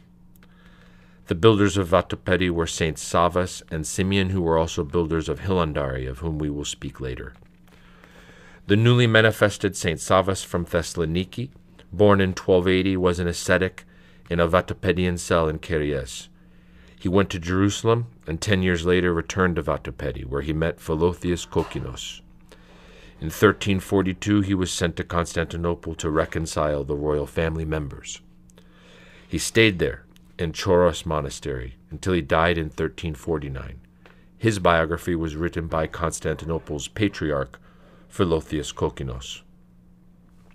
In Vatopedi also we find holy Eudokimos, who, foreseeing his own death and to avoid human praise, secretly entered the monastery's crypt of bones and gave up his spirit there to the Lord. Recently his relics were identified by their ineffable fragrance. Holy Agapios flourished in the Vatopedian area like a beautiful plant in the skeet of Kolishu. There he was captured by the Turks and carried away as a slave for 12 years. Even though in servitude, he worked faithfully for the Turk who had purchased him. Then the Theotokos freed him from bondage, and he returned to his Geronda on the Holy Mountain. There he was scolded for having left without saying anything to his Turkish master, and ordered to return. Obediently he went back, and persuaded his master to come with him to the Holy Mountain, bringing along the master's 2 sons. All of them were baptized and became monks. Moving on to the holy and splendid monastery of Iveron, we find the great and marvelous Holy Ioannis Ivereton, who went there in 960. A descendant of the Iberian royal family, he first did his ascetic labors in monasteries in his native land. Then he went to Mount Olympus, where he lived quietly for some time. Later he moved to Mount Athos and became a monk under obedience to great Lavra's St. Athanasius. Still later he left there to renovate the splendid monastery of Iveron with money given by Vasilios, the son of the emperor Romanos. This monastery had previously been quite small and called Clementos. His son, named Euthemios, was in the same monastery around 980 also. He spoke both Iberian and Greek and was an expert in the Holy Scriptures. While still in the world, Euthemios fought with a Jew and killed him because he had blasphemed Christ.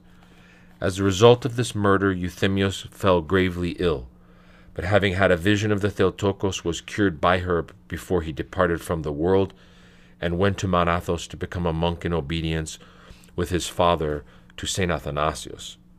He was called another Chrysostom because of his fallacious translations from Greek into Iberian of the Holy Scriptures and other books. Then he left from Lavra with his father to go to Iveron.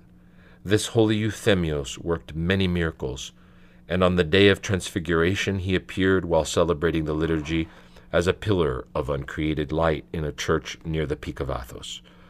Those present were not able to endure the brightness of the light, and fell on the ground, covering their faces. Another holy one in this same monastery was Gregorios, a nephew of Ioannis and Euthemios' cousin, and he helped to build the monastery's main church. Also an Iveretan monk was the holy Gabriel, who, having heard a divine voice from heaven, brought from the sea the floating icon of the Portaesa. And some other Iveritan fathers became holy martyrs who refused to side with Michael the Asmitian and Patriarch John, who were siding with the Latins. Some of them were martyred by being drowned in the sea, and others who had come from Italy were sent there enslaved. From Kalamata in the Peloponnese came the holy Hierotheus the teacher, who labored in a manner similar to that of the fathers of the past. He was born in 1686 and educated in both Greek and Latin. When he came to the holy monastery of Iveron, he left behind in the world all his knowledge of science and philosophy, became a monk. He wanted to be educated in the inner spiritual philosophy, in what St. Gregory the theologian calls the art of arts and the science of sciences.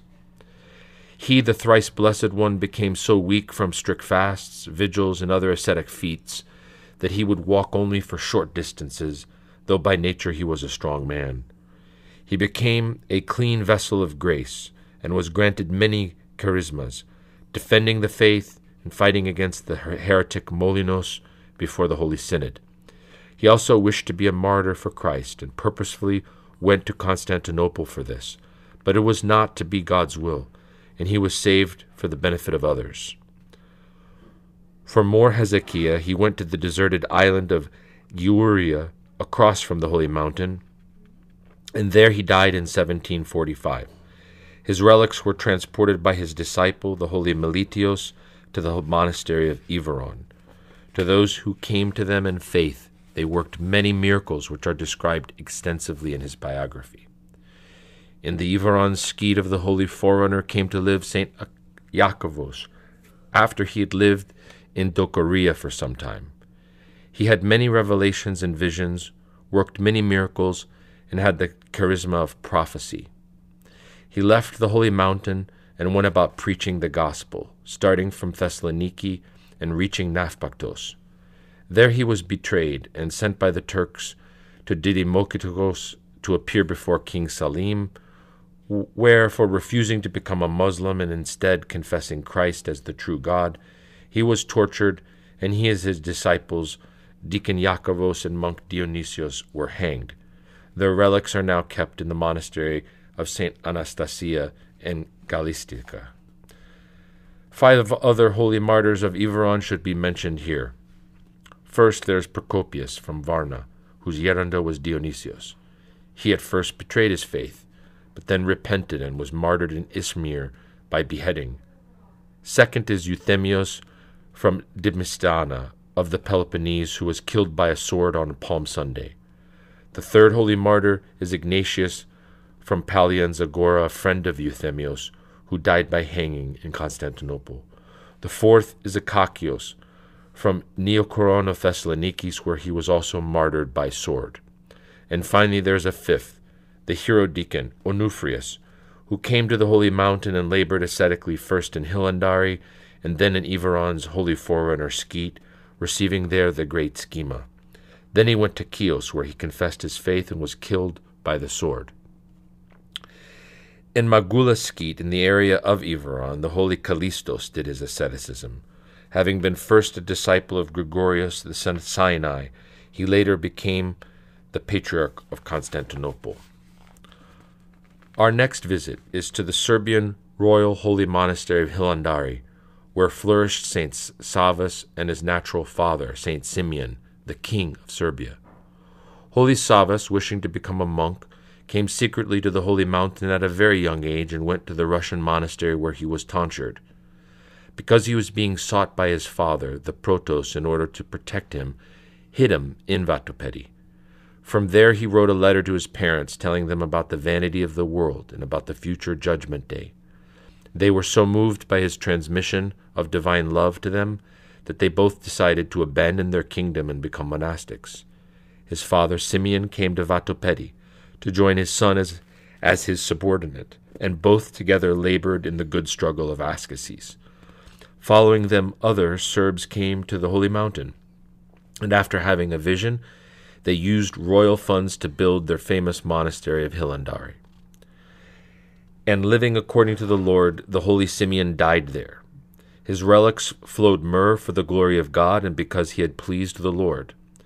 And divine Savas, happy with his father's glorification, intensified his own ascetic struggles and reached to such perfection of virtue that he was granted by God the gift of performing miracles then and after his death.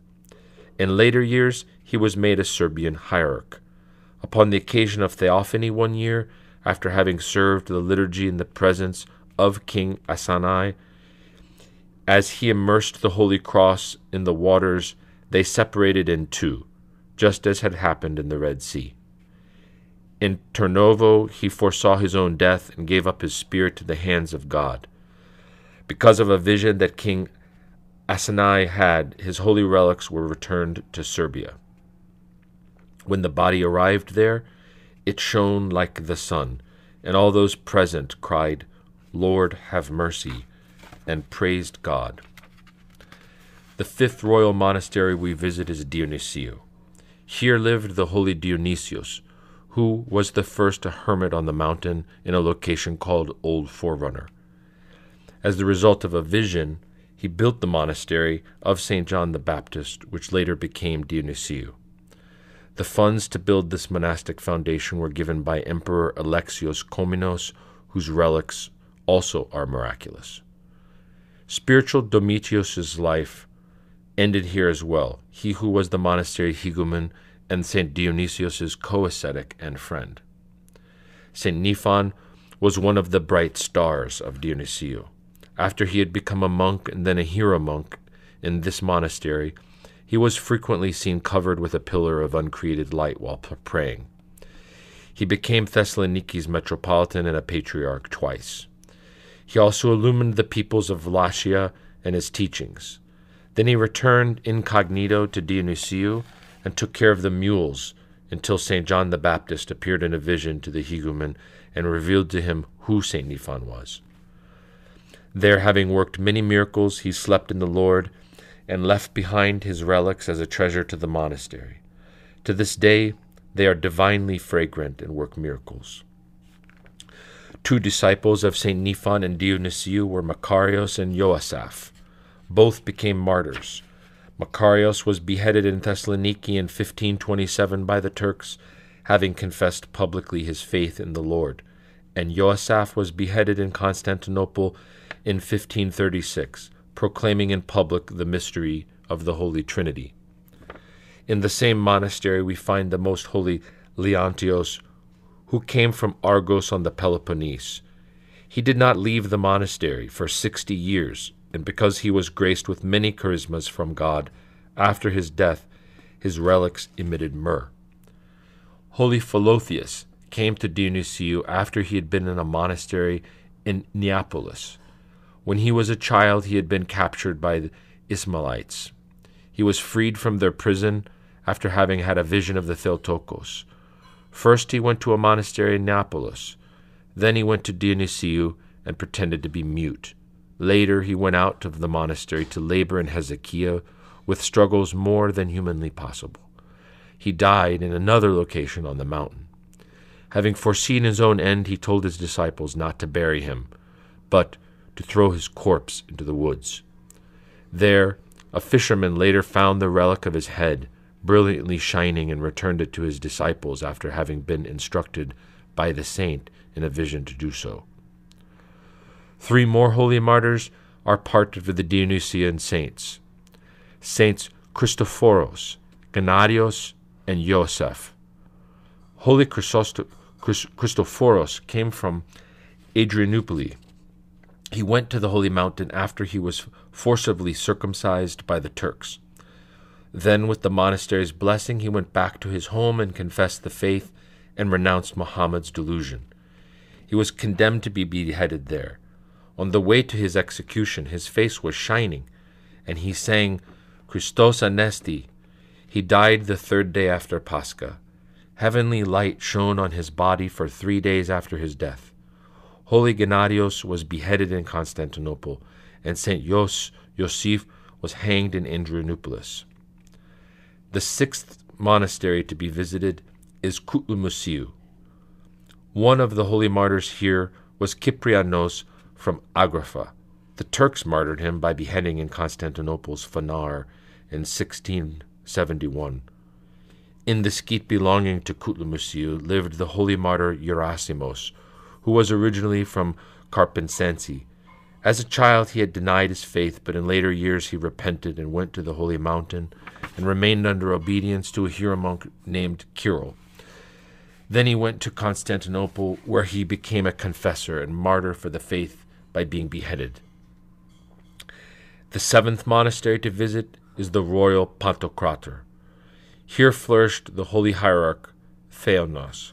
We find information about him in the biography of the holy martyr Iakovos from Iveron. Theonos had, along with others, followed the holy Iakovos when he went out preaching in the world. After Iakovos' martyrdom, Theonos became the spiritual father in St. Anastasia's monastery in Galatia, and from there he became the metropolitan of Thessaloniki, where his relics are found preserved uncorrupted. His feast day is April 4th. In St. Basil's Kelion, in the area of the Pantocrator, there lived St. Theophilus, whose relics are myrrh-bearing. In 1556, during the time of St. Niphon's patriarchate, he was sent by the synod to Egypt to witness the miraculous movement of Mount Tag from one place to another. He also later became the church's secretary during Patriarch Pachomius' time. Later he went to Mount Athos and stayed first in the monasteries of Vatopedi and Iveron, where he copied by hand all the service books. He then bought St. Basil's Kelion, where he lived his hesychastic life until his departure to the Lord. He also ordered his disciples to throw him into the woods. His body remained there for 40 days untouched. Then the holy mountains Protos and the bishop of Irsios moved his relics from Pantocrator to the Kelion of St. Basil. They left his hand to the monastery, however, and it was placed in the church's foundation. It started pouring forth myrrh for the glory of God. To this day the fragrance is sensed by many. At Pantocrator's location, in the Axionasti Kelion, blossomed a marvelous holy monk with the qualities of David, patience, meekness, and humility, who was privileged to host the archangel Gabriel, who appeared in the form of a monk, and to hear him sing the sweet hymn to the Theotokos, "It is truly meet to call thee blessed, the Theotokos, the ever-blessed and most pure and the mother of our God." Not only did he hear him sing, but he also talked to him, and saw him inscribing on a slate the hymn he was singing. And since that time, this hymn fitting to praise the Mother of God became known to the entire world. The icon of the Theotokos, in front of which the archangel sang, is found in Protaton's church, and the Kelion where he sang is named Axionasti, and the spot where the Kelion is named Adien, which means to chant. These things were told to us by the Proto-Seraphim, who wrote about it in 250 years ago. His account is kept in the Axionasti Kelion. The feast day of the event is June 11th. Two of the holy royal monasteries, Zerputamu and St. Paul's, were built by their patron St. Paul, who was the son of Emperor Michael Kupalates, also called Rogave. His mother was Procopia, the daughter of King Nikephoros Gentios. He was born in 820 AD and made a eunuch by King Leontios the Armenian. He dedicated himself to studies in which he excelled, and he was called the highest of all philosophers. He also wrote and said much against the iconoclasts, with information based on the scriptures and the Holy Fathers. For that reason he was persecuted. Following all of this, he left the world and went to Zerputamu, a monastery which had been built with donations from Queen Pulcheria, by which at that time had been destroyed by the Arabs. There he did his struggles like an angel, having been tonsured by Cosmas, a pious monk. Once when the elderly Emperor Romanos became very ill, St. Paul went to Constantinople and cured his deadly disease. In return, the king gave him a piece of the Holy Cross and funds with which to rebuild Zerputamu. But this saint who loved Hezekiah also went to the foot of Athos, where he built St. George's Monastery using other royal funds. St. George's later became St. Paul's Monastery. Nearing his death, the holy man's face shone like the sun, which made all present fall face down on the ground. He gave up his spirit to God while still admonishing his disciples with words profitable to the soul. Zographou is the next to be visited, and here we find the holy Cosmas, a Bulgarian whose birth was foretold. He left the world secretly and went to the holy mountain in 1280. Satan, in order to try to prevent him from doing this, and to get him to return to the world, erected a wall of sea before him. But the saint, through prayer, made it disappear. After he had stayed for a short time in the monastery, he was tonsured a monk and pleaded with the Theotokos to lead him to his salvation. And behold, he heard a voice coming from her icon, saying, "My son and my God, guide my servant to salvation." And Christ replied to his mother, "Let him leave the monastery and become a hermit." So departing the monastery, he went nearby to be alone. There he struggled and was given the gift of foreseeing. He saw the soul of Hilandari's Huguman being tortured by demons as it was departing into the air. And when the monks of Hilandari had hidden a gourd, he told them not to drink the wine in it because a snake had entered it. He is the same Holy Father who saw the Theotokos on the feast day of the Annunciation, serving in the church and at Trapeza at Vatopedi. Also, when one time he had wished to have some fish to eat, an eagle snatched one from a fisherman called Christophoros and brought it to him. And when his life was coming to its end, the Lord appeared to him and told him that he was going to suffer greatly from the devils, and that soon after he was to depart to him. And indeed the demon's leader appeared and beat him up, leaving him nearly dead. Immediately after that he received the holy mysteries and departed to the Lord. The following miracle occurred on his burial day. While all the brothers were chanting the funeral prayers, all the animals gathered around, and after the burial, each one cried before going away. His body, when later they tried to find it, was nowhere to be found. Here in Zographou also we find the 26, although some say 24, holy martyrs who, after they had shut themselves up in the monastery's tower from which they had refuted the heresies of Emperor Michael and Patriarch Vecos, who had sided with the Latins, were burned alive and received their crowns of martyrdom. The 10th monastery to be visited is the well-known holy monastery of Docoriu, dedicated to St. Nicholas, where we find the God-inspired Euthemios, who was an uncle by relation and the spiritual father of the Holy Father Neophytos, who also built parts of this monastery. St. Euthemios, who came from the city of Constantinople, knew our great father Athanasios of Great Lavra. He was the first builder of Docoriu, having first constructed a small monastery dedicated to St. Nicholas in Daphne, where he did his hesychastic labors with other brothers. But because the Arabs, among other things, looted St. Nicholas's and partly destroyed it, the Holy Father escaped with the other monks and hid in the nearby forest. Then he decided to leave this dangerous location and go with his brothers to the treacherous location where Dokoria is now, a favorable place for Hezekiah. He bought the location from Isaac, the Huguman at that time, and there with great effort and difficulty built several cells in a church dedicated to St. Nicholas. In this place he continued his struggles diligently. After all this, his nephew arrived and was tonsured a monk with the name of Neophytos. Holy Euthemios passed on to him the supervision of the monks and the monastery, and then withdrew for more Hezekiah. He slept in the Lord when he was around 100 years old. The nephew Neophytos was the son of a duke during the reigns of Nikephoros Phokas and Ioannis Smikikis. He had been so loved and respected for his humility and wisdom that the king had appointed him as his first secretary. Later he went to Dokoriu to his uncle Euthemios to become a monk when his uncle, who had been the hegumen, had decided to withdraw from More Hezekiah. And he donated all his money and possessions to the monastery, building with them another bigger church as well as a tower and a fortress. Thus he is considered to be a builder of Dokoriu. The archangels revealed to him a hidden treasure.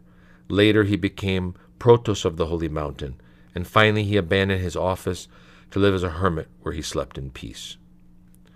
Righteous Theophanes came from Ioania to Dokoriu, and reaching great heights of virtue he became the monastery's hegumen. He worked miracles by the grace of God. He changed seawater to fresh, and he calmed the rough seas while traveling from Constantinople to the holy mountain. Even after his death, many miracles were worked, both in the monastery of the archangels, which he built outside Varoia, and in the holy forerunner Skete. He cured a leprous Turk, and a possessed person was freed from evil spirits. Another's crippled right hand was restored, and he saved the city of Nusa from a plague, and many other miracles were performed by him for the glory of God and as evidence of his sainthood. The holy martyr Gideon lived in the 11th monastery we visit, Karakalu. He came from Dimitriadu province, where he had been forced to deny his faith. Afterwards, in repentance, he went to the holy mountain to become a monk. He surpassed himself in spiritual struggles, but above all, he desired to be a martyr for Christ. So he went first to Velestino and then to Turnavo, where with joy and prayer he endured martyrdom by dismemberment. The 12th monastery to visit is Philotheu. Here we find the hierarch Theodosius, brother of St. Dionysius, who became first the hegumen of Philotheu and then the metropolitan of Trapezunta. Another of the holy fathers of Philotheu was the martyr Damianos. Having heard a voice from heaven telling him, "Damianos, go forth and benefit others," he went out into the world preaching Christ. Soon afterwards he was betrayed to the Turks, who took him to the city of Larissa and tried to hang him. After failing to accomplish this execution, they burned him alive in 1568.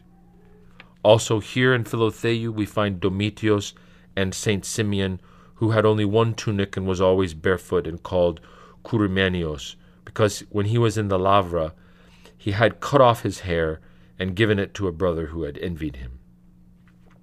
He went on to become hegumen and was beaten by some of the monks he had reprimanded. After that he left the mountain and went to Zagoras's area, and in the city of Larissa he preached the word of God. For 3 years he lived on Mount Flarmurion in the open under a tree. There he built the monastery of the Holy Trinity. He slept in the Lord in Constantinople, where he had gone to visit. His relics worked many miracles. One suffering with dropsy was cured, and he is to this day still freeing those possessed by demons and other illnesses, as we see in his biography. His feast day is on April 19th. From a village of Naphtactos came Cosmas to be made a monk in Philotheu. He became a holy great martyr, and is called equal to the apostles. We all know of his life, his apostolic preaching, his miracles, and his martyrdom. We most commonly refer to him as St. Cosmas the Aetolian. In the next monastery, Grigoriou, we have its builder, the holy Gregorios. We have little information about him and his holy life, although we know he was a hesychist because of his cave, which is preserved to this day, and because of his icon. It is believed that he died in a fire that burned down the entire monastery. Simonopetra Monastery is next, where St. Simon, the Myrgusher, was the monastery's builder. In his hesychistic life he had reached such great heights that he had even wrestled and won over the devil in the form of a dragon. During a Christmas night he heard the Theotokos instructing him to build a monastery on a rock, and saw a star shining over the location to which she referred. There he built the monastery. Among the miracles he worked, one of the most famous was to save his disciple from a great fall while he was being chased by Arabs. St. Simeon caused the arm of one of the attackers to be paralyzed and the eyes of the others to be blinded. Afterwards he restored the Arab's health and as a result they believed and were baptized and tonsured monks. The daughter of the Serbian king Ioannis Duglisis he freed from demonic possession. After his death, his relics flowed with myrrh. The monastery of Esphigumenu is next, with its builder Athanasios the New, who later became Patriarch of Constantinople. In the Philokalia, St. Gregory Palamas included in his talk about hesychists something of Athanasios' holy life, as well as the miracles which occurred after his death. His feast day is October 28th. Two more holy martyrs from Esphigumenu were Agathangelos and Timothy, both put to death by the Turks.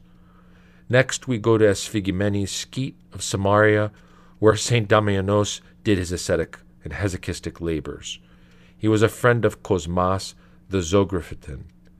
He was saved miraculously by an angel, sent by the Lord, who transported him in the air through a starry night, from near Hilandari to the monastery of Esphigumenu, a distance of a mile, within seconds, for he had glorified God with his pure life. And finally we discover in the Skete and Kelia of Keries the holy Nectarios, who died in 1470, and his elder Philotheus.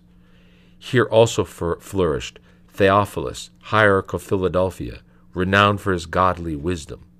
Both Nectarios and Theophilus became teachers of St. Gregory Palamas. It was also in Keries that Emperor Michael and Patriarch John Vekos killed the Protos and other holy martyrs. These are all the holy men well known to us who have flourished on this holy mountain. There are also many others who, though nameless and now unknown, were killed by Arabs and Turks in many of the monasteries before the conquest of Constantinople. Still others, also nameless, unknown, pleased God in other ways and were sanctified. So many that indeed, if I were to number them, they would be as many as the sands of the sea, as the prophet David says.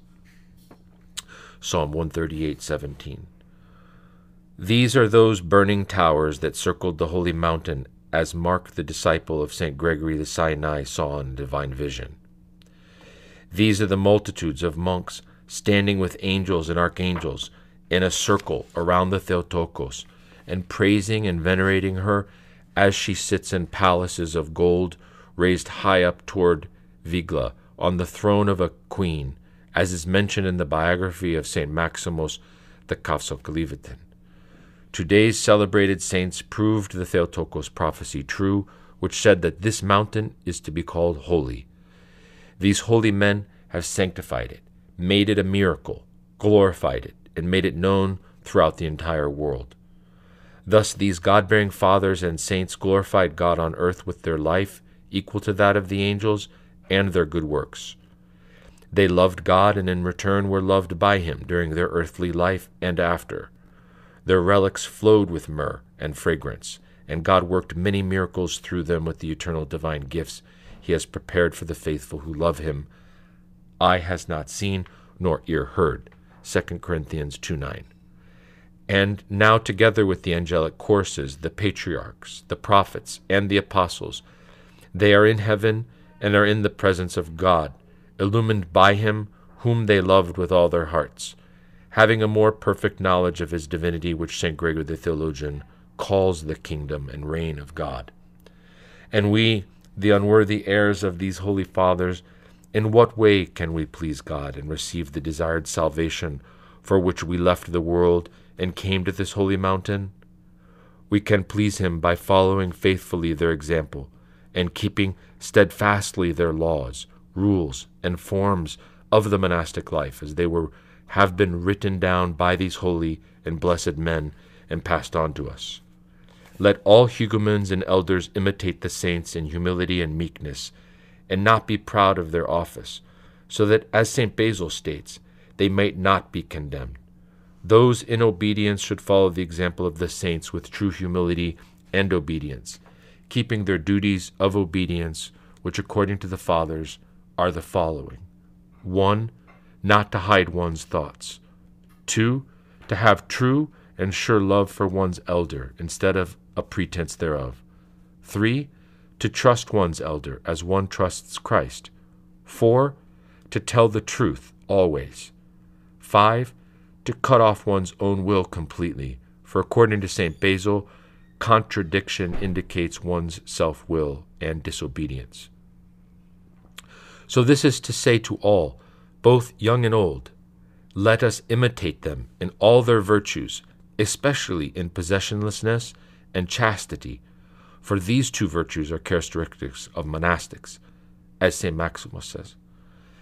Possessionlessness, poverty, forces us not to make ourselves desire extras, but only what is necessary for survival.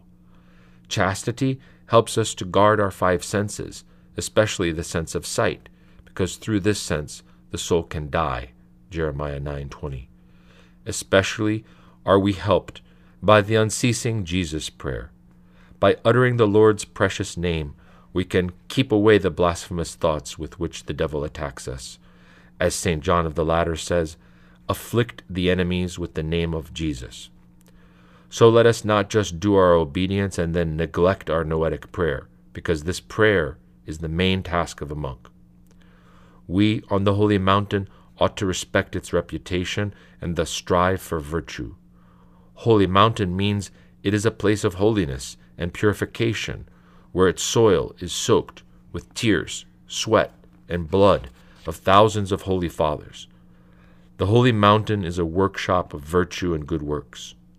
Let us remember always the main reason why we left the world to come here, to please God and be saved, as the great Arsenios reminded himself when he said, Arsenios, why have you departed from the world? Reminding ourselves will keep us from falling to neglect. Therefore, let us be watchful, let us be niptic, we who are in this noetic paradise of the Theotokos.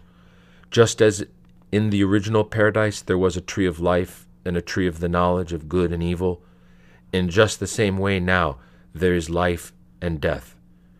As the serpent deceived our ancestors, so is the devil now seeking every moment to deceive us, using the pleasures of the flesh to put us to death. Let us not think that we are safe, saying that we are in this haven and are therefore not afraid. For a shipwreck can occur even in a harbor, which thing is laughable but true. Because if we were in danger of sinking while we were sailing in the sea of the world, it would at least not be ridiculous. But to allow ourselves to become endangered in a haven of repentance, that is indeed laughable, worthy of ridicule. That is why the great St. Basil said, many also were in the open seas exposed to winds and rough seas, and yet were saved, while those who were inside a harbor but negligent went down to the depths of the sea along with the vessel. And somewhere else he says, there are many who start the monastic life, but only a few are those who end it worthily and properly. Above all, we ought to follow the example of all those holy men in hospitality and almsgiving, so that the Lord will bless the Athonite communities abundantly, as he did for our monastic forefathers here. In one of the monasteries there was once a hegumen who was very hospitable and charitable. The more he gave to the poor, the greater was God's blessing on that monastery. After his death, however, he was replaced by another one who did not practice charity. He deprived the poor and the visitors of the monastery's hospitality, and the monks were so poor that they barely had enough food to eat. One day an elder came to the monastery's gate, one who was very venerable in appearance. He asked the doorkeeper to allow him to enter, which the doorkeeper allowed, but secretly. He said to the stranger, "Do not marvel, my good man, that I am not looking after you as I ought to do. Our monastery used to be well off, but now we can hardly offer hospitality to anyone." The elder then said to him, "There are 2 brothers that have been kicked out of this monastery. If they do not return, this monastery will never prosper. One of the brothers sent away is called Give, and the other You shall receive." And immediately upon saying this, he vanished. Straightway the doorkeeper told his vision to the hegumen and to all the brothers. They began to offer hospitality again to everyone, as had been done in the past, and almost immediately the monastery received again the kinds of blessings which it had previously enjoyed. As we observe all these things, the fathers we celebrate today will mediate for us the present and the future life, and we can truly be proud of being their sons and they of being our fathers. Remember what the Lord said to the Jews, "If you were Abraham's children, you would do the works of Abraham." John 8:39. If we do all these things and we remain repentant until our death, in this holy place we will have also as an undefeated helper the Lady and Protector of the Holy Mountain, Our Lady Theotokos, who will bring us to her Son and ask from him the forgiveness of our sins, as she has promised us, she who is the true Mother of God.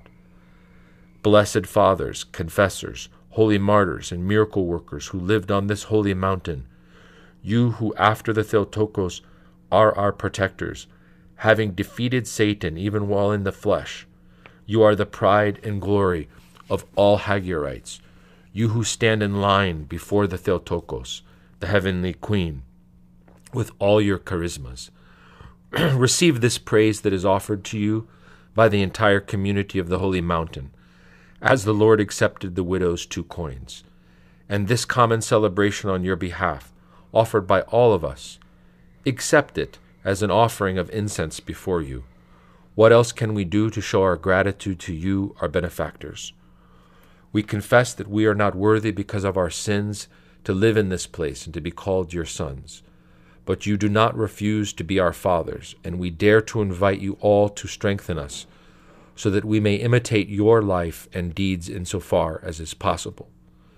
And we pray to you that from your heavenly mansions you would look down on us and protect us and our monastic dwellings from all evil, and also that you would help us become worthy of the heavenly bliss which you enjoy.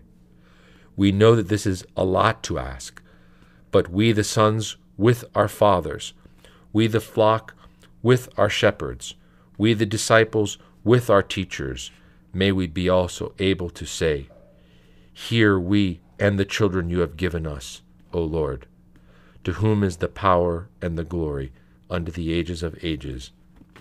Amen."